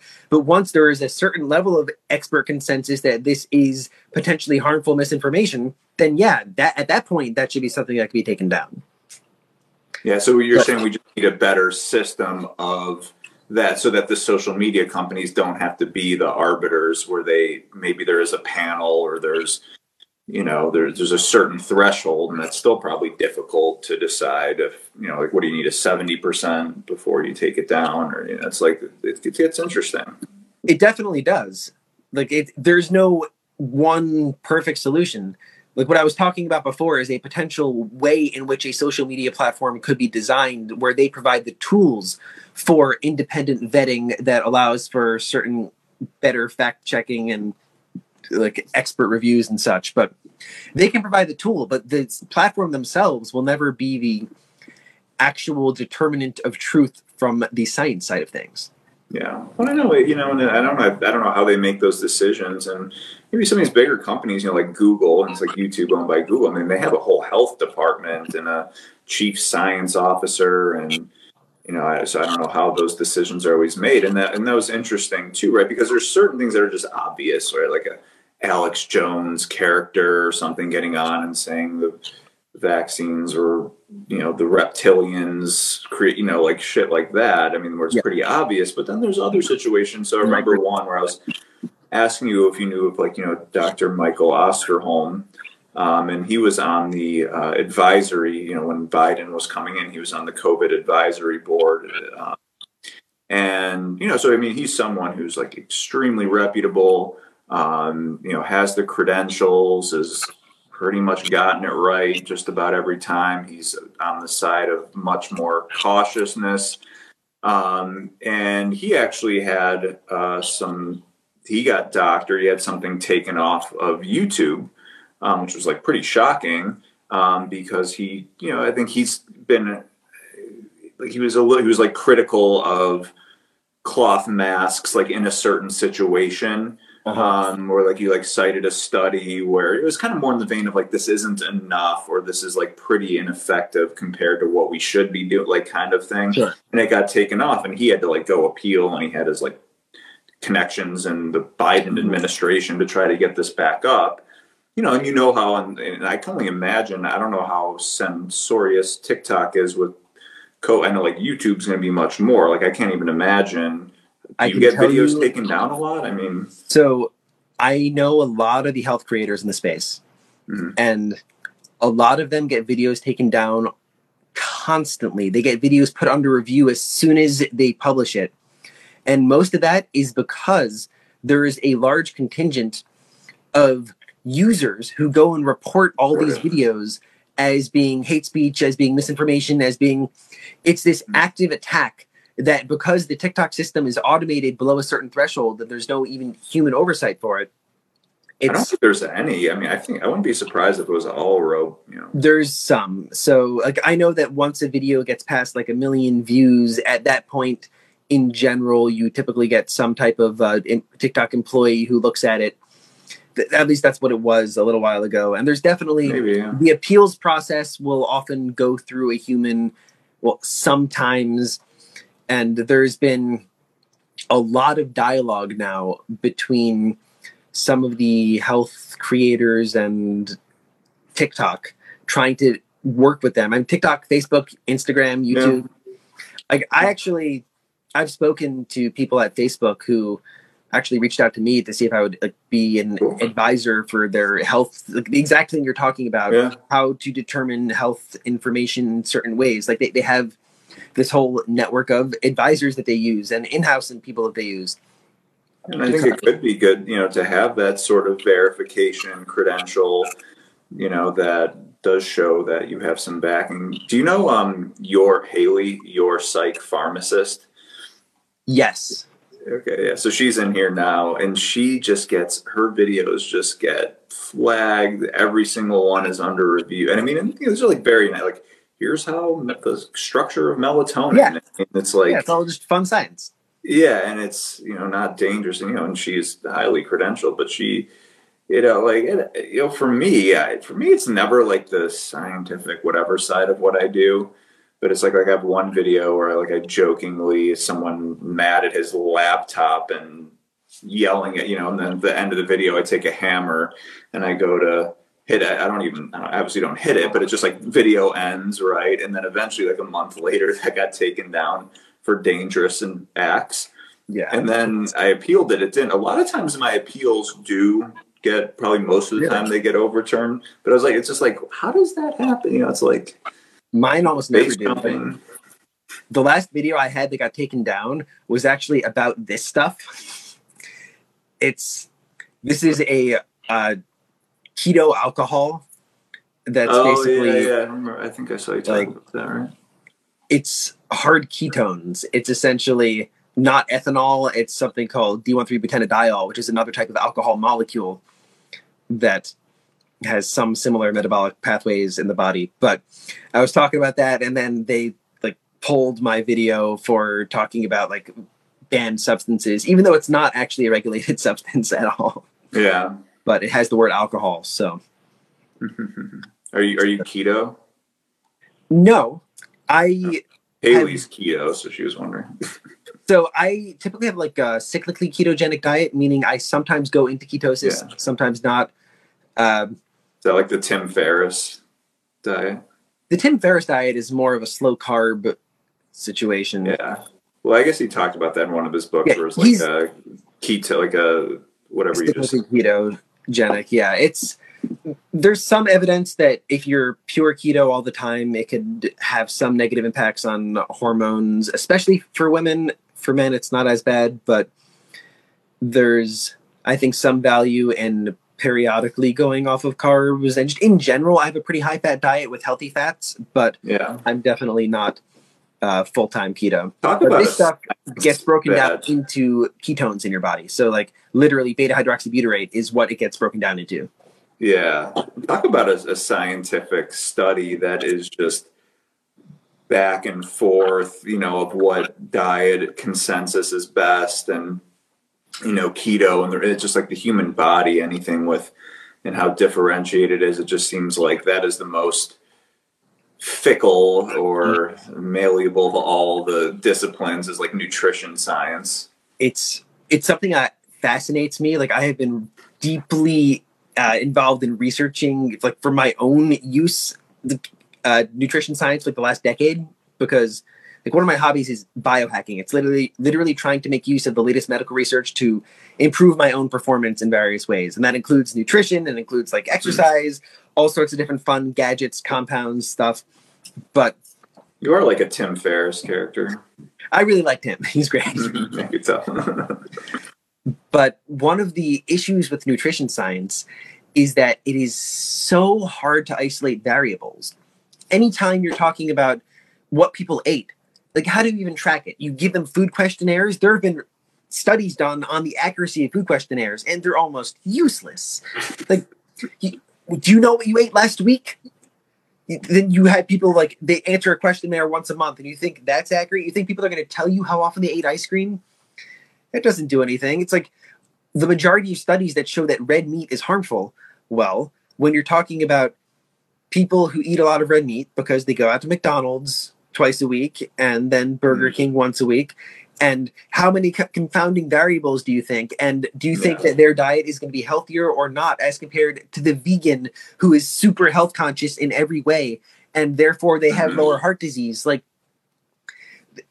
it's not necessarily that red meat causes heart disease. Yeah, or it's like, are you getting grass fed from Whole Foods? And then, okay, well then the Whole Foods guy, they're healthy in other ways too. And yeah, it is wild. I don't trust any of it anymore. I mean, what about like the green? What was it, like the green zones? Where you got the most centurions. Like, what do you think about the blue zones? The green zones where you don't want to be. Stay out of the green zones. Stay out of the green. I mean, but like at the end of the day, you're like, hey, maybe you have all these variables in the green zone. They eat a lot of olive oil and not a lot of meat, and they have these lifestyle. And it's like there's all these variables, right, that among the blue zones share. Yet it's like some of those probably don't matter. We just don't know which ones. Exactly. When you're trying to say, oh, let's look at all the similar variables amongst 50 different cultures, what are you counting as a variable? Like, let's say the actual thing that was the most predictive of longevity was social connection, which we know is highly linked to it. Yeah. And you say, okay, the people living in the Mediterranean and the people living in the nice island in the Sardinia. It's like, oh, well, they all happen to have like this nice tribal structure or multi-generational homes, but that wasn't something that was looked at because this was a nutrition study. They were just looking at the nutritional commonalities, and they found, oh yeah, they all eat a lot of olive oil. It's you sort of need to be able to compare every variable, and that's just really hard. So is it likely that if the blue zone people were on the Burger King diet, they would not have lived that long? Yeah, I would say so. But can you use that as the gold standard for longevity-based health research? It's maybe indicative. It's fun to talk about. It may have some useful kernels of information, but it's like the China study was this famous study looking at how meat was really bad for you based on all this data from China. And you look at the actual detailed breakdowns of all the things it did wrong, and it's super high. But all right, so we're at like 9:15, 10:15. Are you doing okay? I mean, it's getting a little late. Huh? I'm doing pretty okay. I could probably go for like another 10, 15 minutes and then maybe call it. Perfect. Yeah, someone said here too, I noticed that Joe Rogan had experts on the subject. That was actually an interesting conversation where it was like a heart surgeon and then another guy who was like, kind of his argument was that like, yeah, just like what you said with like the Burger King, however, is that looking at people who eat a lot of vegetables and meat, and this guy being like, hey, every single person, I'm pulling fat directly out of their arteries. And it was an interesting conversation. I walked away kind of like, I don't know. But all right, I'm going to just throw some science questions at you that are just coming in my head. Go for it. Yes, no. Kids under 5, should they be vaccinated? Yes or no? Well, right now, we don't have a approved vaccine for kids under 5. Pfizer just submitted for their EUA. And their submission was very interesting because they were using a dose of 3 micrograms of the vaccine. And they showed that there was an immune response in kids aged 6 to 23 months, but no immune response in the kids that were basically 2 to 5. And what they're trying to say is, give us the EUA on a rolling basis so that the younger kids will get it, and the kids that are 2 to 5 will get the first 2 doses. And then by the time we have the data from the 3rd dose, which we predict will now show an immune response, then they'll have already started on the process and you let us get this head start. That's a bit controversial because this is like the first time that someone's trying to get an EUA for something that hasn't even shown efficacy yet. Is it likely though? Like kind of one of those common sense. It's like, okay, well, it works for everyone else. Like, isn't it pretty likely that, for a kid, you stick them, they'll probably be fine and it'll probably have benefit, or at least. But, well, it's highly likely that there is a dose that'll give benefit. My guess would be that if they had used a higher dose at the start, they would have been seeing that immune response in those kids. Like, saying you're not seeing it you are seeing it in 6 to 24, but not in the 2 to 5, sort of implies that 3 micrograms was enough for the tiny body weight of the toddlers, like the super infants, but not enough for the young kids. So they needed a higher dose. Okay, let's just say then that we had one that has the same efficacy, safety as what we do now. Yes or no? I would say ideally, yes. The reason being that people are going to get pissed. I love it. Now, whether or not you should mandate it is different from whether or not I would want to do it. I would say that in an abstract sense, it makes sense to do it. The reason being that kids at that age, I would not be very worried about from a negative disease perspective. Now, not very does not mean not at all, because we are seeing hospitalizations in young kids, and anything we can do to stop that would be very good. But even more relevant than the hospitalizations we see in that age group is their ability to transmit it. And all the data we have now really shows that kids can still act as transmission vectors. Their viral loads are pretty much as high as adults. Really? And even when they're asymptomatic, oftentimes they could have the same viral load as an adult and be just as likely to spread it. And that actually was one of the questions I was going to ask you, because I thought before that, kids are less likely, that schools are maybe not a main vector of transmission as we thought it could be. Earlier in the pandemic, the thought was that kids were less likely to transmit. And there were several studies showing that kids were roughly half as likely to transmit it as adults were. The problem was that was during a time when schools were closed, adults were going to work and going out shopping, and the exposure levels were totally different. Mm-hmm. So yeah, the kids at that point were less likely to transmit it, but it wasn't necessarily because of the disease dynamics so much as the social dynamics. And what we're seeing is that when you actually look at the disease progression in kids, it's not as likely to put them in the hospital or have severe disease progression. But they still spread. But they still get a high enough viral load to spread it, and the household transmission is quite high. And that's a problem, less for the kids and more for the potentially more vulnerable people around them. Okay, very interesting. So then that brings me to the next. It's kind of like a would you rather game. Yeah. Okay, so one of these two scenarios, either kids go back to school, no restrictions, no masks, or we continue, taking extreme precautions. The kids who do go wear masks, and mostly virtual learning still, kind of like we did at the beginning. I don't like either of those options. My preferred option would... I'm not going to go with your yes or no questions here. I'm just kidding, yeah. But I think that returning to in-person learning is very important, both for the kids and for the parents. Mm-hmm. But doing it safely is also very important.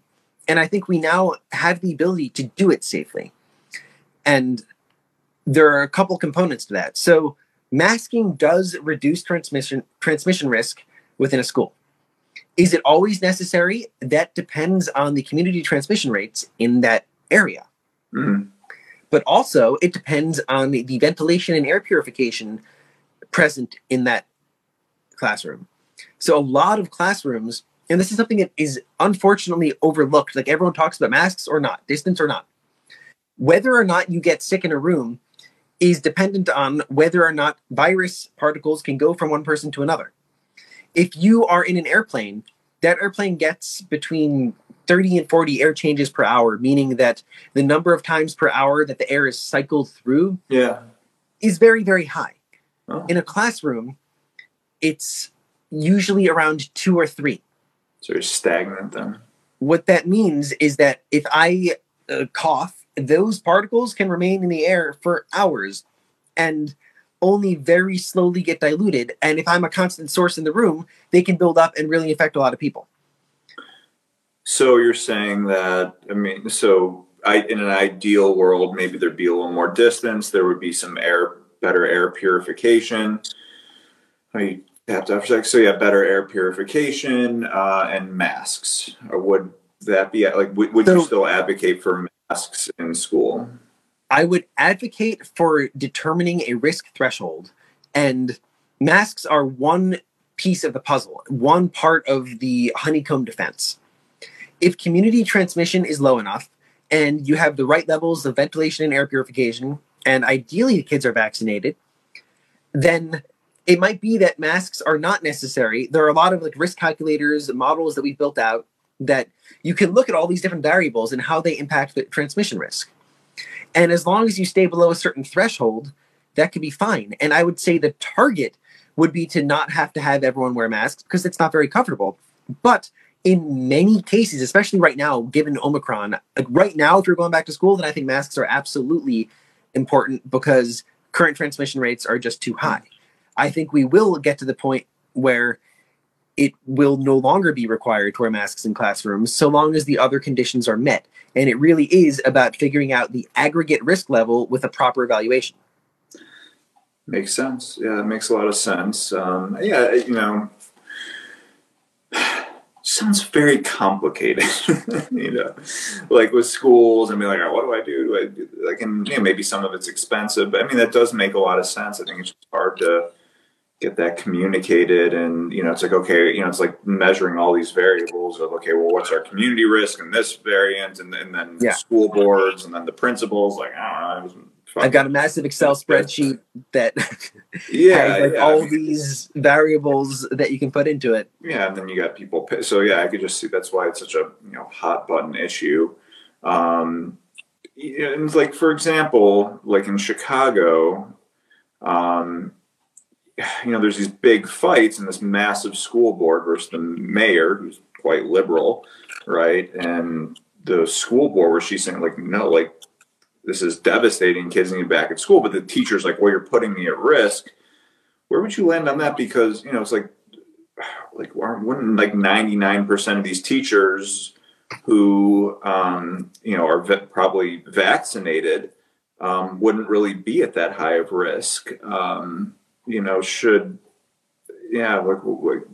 go with that? I mean, because there's all those secondary effects, especially in Chicago, of kids who are, going to be on the streets and fall way behind. But there's going to be these secondary effects down the road, which we don't fully know. So I guess I'm getting into too many questions here at once, but I'm going to hit them. I guess my response would be pretty similar to the last one, which is I would not have a blanket policy so much as a risk threshold and set of guidelines for determining how to figure out where you currently sit. In certain schools, I think it would absolutely be safe to return to in-person learning. In some of those, right now, odds are all of them should require masking based on current, like the Omicron transmission levels. But maybe in a month or two, that would not be the case. But I think that the way that this should be handled is not a statewide mandate in either direction. This is the risk threshold as determined by epidemiologists that is fairly safe from a community transmission perspective, i.e. that will be enough to limit exponential growth of any sort of pandemic wave. Yeah. And then based on that, what type of allowances can we have in terms of dropping various added restrictions? Yeah. No. Yeah. Like it's easy to use the political, politics likes to condense things down around talking points, but that's not how we should be thinking about this. It should be from the actual quantitative, scientific perspective. So we focus, right? So we have this monster that's come. I'm just plugging in the phone, but I'm listening. Okay, cool. Yeah, so we have this monster knocking at our door, right? And it's this big, scary monster, and we need to put all of our attention on the monster. We have to put a ton of money because this monster is going to do a lot of damage. Now, let's say after a couple years of putting all of our attention on it, is it possible, right? And the metaphor there would be that we're ignoring all of these other issues going on behind us. So, like, it's really hard to quantify. And I mentioned, like, in our email, like, the increase in overdose deaths, the kids falling behind in school, the trillions of dollars economically, the mental health, which is it's harder to quantify that versus just dead bodies, right? And then you have, these effects, almost like a Chernobyl, right? It's like 20 years down the line, we're going to see, how do we take that into consideration? I think there's like a good possibility, especially as we're not where we were, like where you were in New York, where like it's Armageddon anymore, and it's still happening mostly to the unvaccinated. Where we say, hey, these secondary effects are really adding up, and it may lead to more deaths and more misery than us hyper focusing on this monster that's still here that we got to kind of learn to live with. How do you weigh that decision? So I agree with you. There are a lot of downstream effects that are hard to account for. And there are a couple of ways of thinking about it. So number one, yes, these are not always very easy to measure, but in the last 2 years, there's actually been a lot of research measuring them. A lot of modeling, a lot of case studies, a lot of observational studies. So there's a lot of data on the actual costs. Like, we know the impact on suicide rates. We know the impact on depression being reported. We know, like, so many of these factors, there's actually a lot of good numbers about. So that absolutely can be taken into account in terms of the public health risk evaluation. Now, that's not everything. There obviously are going to be factors here that we are not able to account for, that for the next century, people are going to be studying what happened, trying to actually figure out which decisions were correct, which ones were not. From my own perspective, the approach I like to take is, first, not overly cautious, in the sense that I am not quite as pro-lockdown as a lot of the medical creators in this space in some ways. Like, I think that there absolutely should be as much effort placed towards getting kids back to in-person schooling as possible, getting people back to social activity. Like, in the summer of 2020, I was very much advocating outdoor social activity because I had spent so much time studying the science of disease transmission from the physics perspective, and I was thoroughly convinced that there was almost no chance of outdoor spread.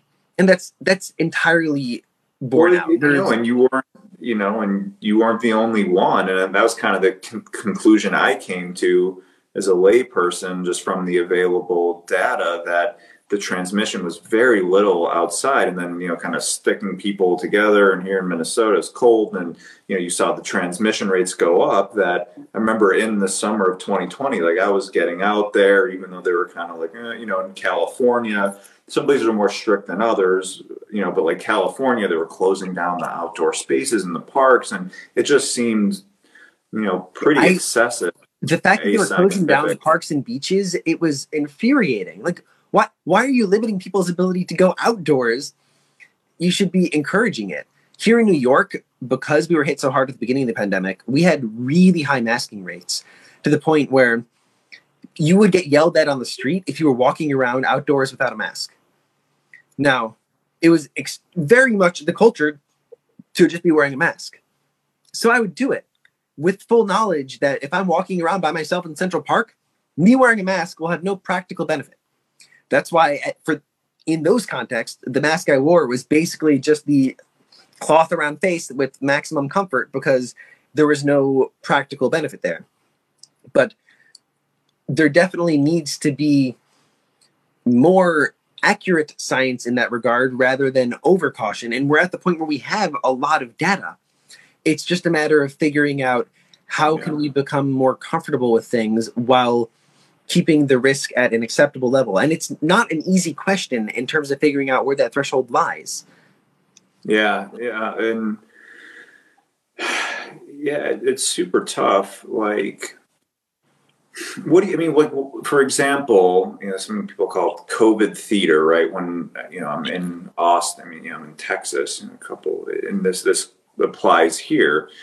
So, for example, you walk into a restaurant, and everyone knows this little quip, but you walk into a restaurant, you got to wear your mask, but then you go sit down and you take the mask off. It's like we're still doing that. Like, what is there anything to that? I mean, my mind's always open, but like, so silly. I don't mind people wearing because it's all a sliding scale, and we're talking about population health. It's all about, in aggregate, what can we do to minimize risk while maximizing function and return to normalcy. So yeah, it's a little bit ridiculous in terms of wear the mask for 5 seconds and then take it off. But one could make a case for, even though droplet spread is not the primary modality, aerosols are. The 6-foot rule was based on droplet spread and not particularly accurate in that regard. But what is true is that when I release an aerosol, it sort of goes out in a cloud, and the amount you get exposed to is related to the distance that you are from me, because it's any sort of it's like a cubic square law where the concentration of a gas goes down with the distance from me. Meaning, if I walk past you in a restaurant, you are more likely to get something from me than if I'm sitting across the room from you. And at least while I'm sitting down, then I'm fairly isolated from everyone else as opposed to walking right by you. And even though walking by is not going to be a long exposure time, there is some case to be made for, in aggregate, when this is happening across restaurants across the entire country, you might save on some cases by just only taking the mask off when you're a little bit farther from other people, and you're just like a percentage, right? Rather than spreading it throughout. It's better to wear it for 20% than 0%, and over time that adds up. It's kind of interesting too, like kind of the interesting thing in general with like COVID and people's thoughts is, right, even though like you look at that tiny number, right, if it's, and I know you said that you got to look at it, in different brackets or whatever, but let's just say you aggregate it all, and the mortality rate among everybody is, what is it, a fraction, 0.1% or something? So if you look at the death rate by vaccination status for per 100,000 people, in the over 65 bracket, for the number of deaths per 100,000 people, for vaccinated and boosted, it's 0.5, even for those over 65. So that means for every million people, you get 5 deaths. But for the unvaccinated, it's 44 per 100,000, which is 440 per million, meaning the death rate is significantly higher there. Yeah. I'm just saying, for like a general point, let's say like you were to aggregate it and not even like prior to vaccine, right? This virus in and of itself, given the circumstances, is, let's just say, 0.1% or, whatever. It doesn't seem like a lot, right? But then when you look at that for 300 million people, now we're talking where we're at today. I mean, how many people have died? I don't know, 800,000, 900 in the U.S. I could be way off, but like, that's a lot of fucking people. And, then we look at, okay, hey, it's not as effective with kids, people under 20, where it's like, I don't know, it's like it's still thousands of people. And maybe I'm wrong on that number of like, let's say like, I don't know, people under 35, the people who matter. I did quotes for those listening, of who people, tend to care about, right? Like the younger people, that's still thousands and thousands of people, right? When then we compare it to 9/11, which was, Americans, and we have different views when the cause of death is different, yet these are just still this many people who have died. And I think there's an unhealthy acceptance of that in some ways, where it's like, oh, well, this is what happens, we have this natural disaster and not much we could do, and we just need to move on. But yeah, so I think there's that fallacy as well. I guess one last thing, what should it be at? A couple. Yeah, I don't know. Was there anything that you wanted to share to the people? I guess in the context of COVID vaccines, all of this, the one data point that people often still, for some reason, are confused about is how vaccines actually stop transmission. And that's one of the difference between a seatbelt and a vaccine is that the seatbelt prevents you from dying if you get in a car accident with pretty low numbers there. Like the number of deaths prevented by seatbelts are not very high, and yet we all wear them. But the thing about vaccines and why the whole my body, my choice thing goes out the window is that it's a contagious disease and vaccines reduce your odds of spreading it. If you lower your odds of getting infected by a factor of 12, that means that if you're not infected at all, you can't spread it to anyone.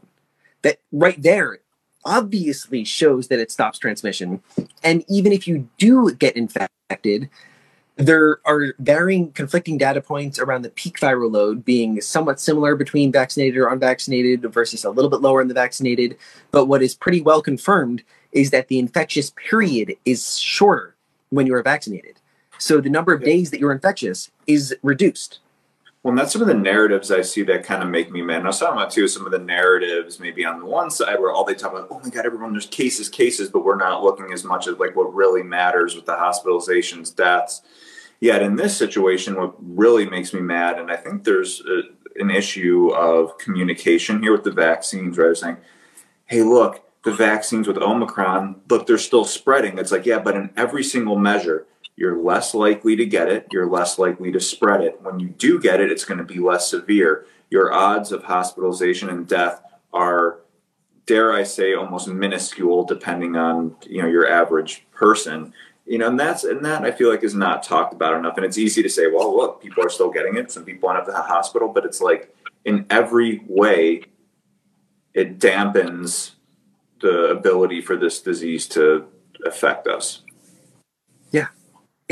Exactly. Like why, even if it's not perfect, it's so much better than not having it. The fact that people with Omicron, like if we weren't vaccinated during this Omicron wave, forget hospitals being over full, the graveyards would be over full. The difference between exponential spread and linear reduction in severity is massive. Yeah. It goes back to my Shaq fallacy. It's exactly. Like you're missing comparison, and I'd be remiss not to ask this real quick, but like maybe it's just opening up a huge bag of worms. But people keep asking the mandates. What's the deal? What's the deal with the mandates? What is the deal with mandates? The point of a mandate, and where you get into the question of what are our personal rights versus governmental rights. It's where my rights end are where other people's rights begin. Meaning, I can do whatever I want as long as it doesn't infringe upon other people's freedoms, because my freedom isn't worth any more than their freedom. It's why I can't go and take your stuff, because while I have the right to do what I want, it doesn't extend to taking something that is yours. So, when it comes to me doing something that is potentially damaging for someone else, yes, I have the right to decide things about my body. And there should never be any mandate that requires someone to get a vaccine in a vacuum if they are just like staying in their house, working from home. Absolutely, they should never be required to get vaccinated. If they're just going and doing things outside, they should not be required to get vaccinated. If they are working in an environment wherein they will potentially be a transmission vector, especially in the context of potentially being a link in a chain towards the more vulnerable population, then suddenly that is where your personal freedoms over your body start impacting the freedoms of other people. Why are you more justified in walking into a restaurant than someone else is when they have done something to minimize your risk from them, as opposed to you not wanting to minimize their risk from you? Yeah, absolutely. In an ideal world, we would just choose to do the right thing, right? But I think that there is an interesting element, though, because it's like we're taking a jab and you putting a foreign substance in your body. It's just not a good look right? Like, where do we draw the line short of holding someone down and sticking them with it? You know, I know like China, I mean, they take these incredibly draconian measures. And it was interesting when I was kind of doing a little research before talking to you, like China, actually their deaths per million are so incredibly low. I was like shocked. I was like, they're like, it's like unbelievable. You know, so, but where do you draw the line? It's like, okay, we could disincentivize. Hey, you can't work. You can't go to this restaurant if you choose not to do that. And, you know, it's just, yeah, it's like, where's that line of, you know, freedom and not getting a foreign substance put in your body? And, well, again, there should never be a case where you are absolutely required to get injected with anything. Like, if you are just being fully isolated from everyone in the extreme case, that is obviously not a situation where there should ever be a mandate that requires you to get it. The question is, if you work in an old age home, should it be allowed for them to mandate it? So most people, I think, well, not most, but a good number of people would be less contentious about that. If you are literally working with old immunocompromised folks, you should only be allowed to do that if you are vaccinated. I think most people would agree about that. Yeah. So now we've moved away from the question of absolute questions of personal freedoms, and we've moved into a question of risk. So now that it then is a matter of what is the risk threshold at which point your personal freedoms infringing upon someone else is not onerous enough to require some added move by you. Yeah. Yeah, that's a great way of putting it. I think people, we forget, like, they've always been mandated for schools, you know, MMR. And I granted, I think there's this doesn't affect kids the same way, and should we, you know, but still, I mean, this is nothing new. And, you know, people who were living through the Spanish flu, there was not that kind of reluctance when, you know, you have to stare it down in the face, you know, and also, then when you're the one at risk, you know, some of those skeptical things go away pretty quickly, and you start to make rational decisions pretty quick when it's about you. Well, some people, but you know what's a lot riskier than a vaccine? Like everything. Tylenol. Yeah. Yeah. Like if I'd be willing to bet if like I gave everyone like, you know, had to eat a head of lettuce, you know, to cure COVID, I bet more people would probably die from the lettuce than. But I don't know. Like I'd probably put my money on. You know what I mean? Like there's, like you kind of said, like almost no one has died from it. You know, from the vaccine, and probably a lot of people die from lettuce. You know, there are a small fraction of people who, I mean, the better argument in a sense is that because it provokes a strong immune response, people will sometimes have to take off of work for a day or two. That is a hardship on them that.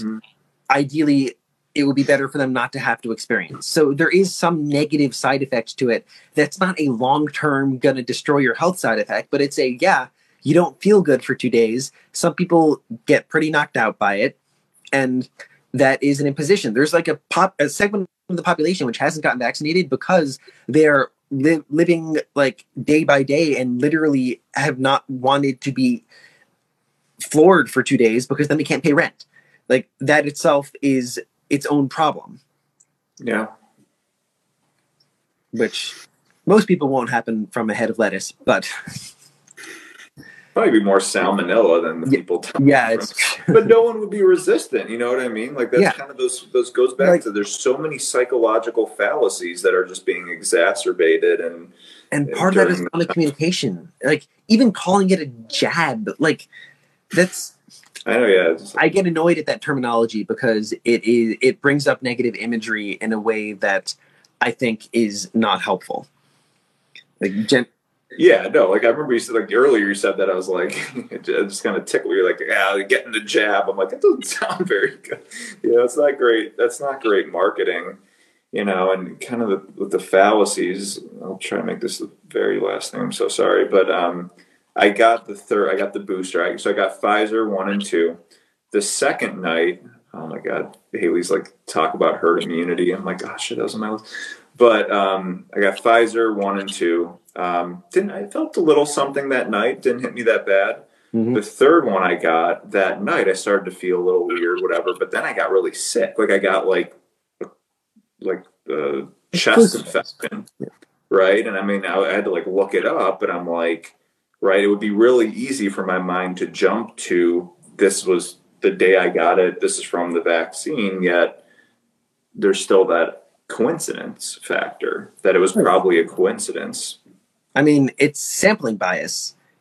And confirmation bias. Essentially, when you're talking about something that literally millions of people are getting, and you've got this little recency effect going on, you got the vaccine, anything bad that happens to you from a health perspective in the week after getting the vaccine, you're going to anchor on that vaccination. And if you are already primed to view that as something that could be harmful, then yeah, you're going to like assign causation where you've got no ability to determine it. That's why when the actual governing bodies in charge of these things are looking for negative side effects from the vaccines, it's all about looking at the relative incidence rates for a given negative side effect between people who have been vaccinated or not been vaccinated based on units of time. Yeah. No, that makes a lot of sense. And it's just, you could just see how easy it is for your mind to jump there. Seriously, last thing, true or false, my idea of herd immunity, like, you hear a lot about that. However, it is maybe as effective, if not less effective than the vaccine, especially if you do multiple, and it will wear off just like the vaccine. So if you have herd immunity, you should still get the vaccine. That is not enough. That is my understanding. Sure. So you mean natural immunity? Herd immunity? Oh, yeah, natural immunity. Sorry, she asked about herd immunity. Yeah, natural immunity. Yeah, sorry. Natural immunity as compared to vaccine-induced immunity. First, it is so frustrating how this has become a anti-vax talking point that why should we get vaccinated when there is natural immunity? Because natural immunity requires you to get COVID, which is bad. People die from COVID. So right there should never be a thought of why should I get vaccinated, but instead I can go get sick, because the whole point is to stop you from getting sick. Well, so they've already gotten it, and then so the question then is, from a mandate perspective, should we be able to use natural immunity in place of vaccination, and if you could prove natural immunity? And here's where the data stands on the effect of natural immunity as compared to the effects of the vaccines. As of right now, with Omicron, if you had a prior COVID infection, you are less likely to get sick than someone who had a single vaccine dose, pretty comparable to someone who had 2 vaccine doses, and significantly more likely to get sick than someone who had 3 vaccine doses. Natural immunity in the current context sort of is like 1.5, 1.75 vaccine doses in terms of how protective it is. Oh, that's interesting. You can measure it just like that. That's interesting. We can measure antibody titers. That doesn't quite take into account the B cell and T cell based immunity and the breadth of immunity. So there's a little bit more to it. But if you actually look at the hospitalizations and deaths from people with natural immunity as compared to vaccination, what we see is that it's basically vaccinated and boosted is significantly better than just natural immunity. Natural immunity in some studies is a bit better than 2 vaccines. It's a bit worse than 2 vaccines in other studies. And across the board, vaccination plus natural immunity is the best immunity that we've got. If you get COVID, then the way to keep yourself safer than everyone around you is to get vaccinated. Yeah, then you're like a superhero. If you got natural immunity, you got 3 vaxes, you're bulletproof, baby. The beginning of the summer, there was a study put out where they looked at people who had, this is when the alpha and beta variants were circulating in limited regions, and beta had a strong degree of immune escape. That was the B1351 that originated in South Africa. And it was a big concern because it was showing a really strong ability to evade immunity. And what they found was that it was able to evade antibodies induced by vaccines. It was also able to evade antibodies induced by natural immunity. But when you had someone who had natural infection plus vaccines, it showed by far and away the best neutralizing activity against that variant that was very different than whatever they were originally exposed to and what we vaccinated against, showing that the combination produces a great breadth of immunity. And what was fascinating was that even back then, we were able to show that natural immunity plus 2 vaccines showed some level of cross-reactive immunity against SARS-CoV-1, a totally different coronavirus that, because this combination produced a wide enough breadth of immunity, it was able to have a decent amount of neutralizing activity against a totally different coronavirus, which bodes very well for function against other variants of SARS-CoV-2. And we're now seeing that. When you have natural infection plus multiple vaccinations, you are even more likely to be protected against other variants. That's the ones who are doing by far the best against Omicron. Yeah. Well, thanks for enlightening us, man. And look, I appreciate everything you're doing. Been following you for a while, and I get a ton of value. And, you know, I think we need voices like you, a voice of the science. You're a great representative. You are a young Bill Nye on TikTok, right? This is evolved. It's the next generation.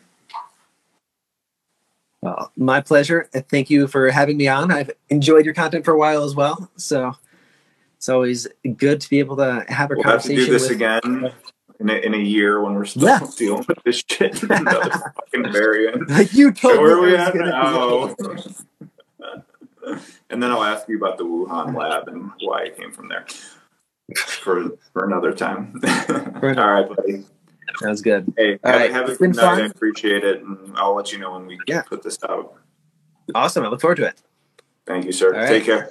Take care. Bye. Bye.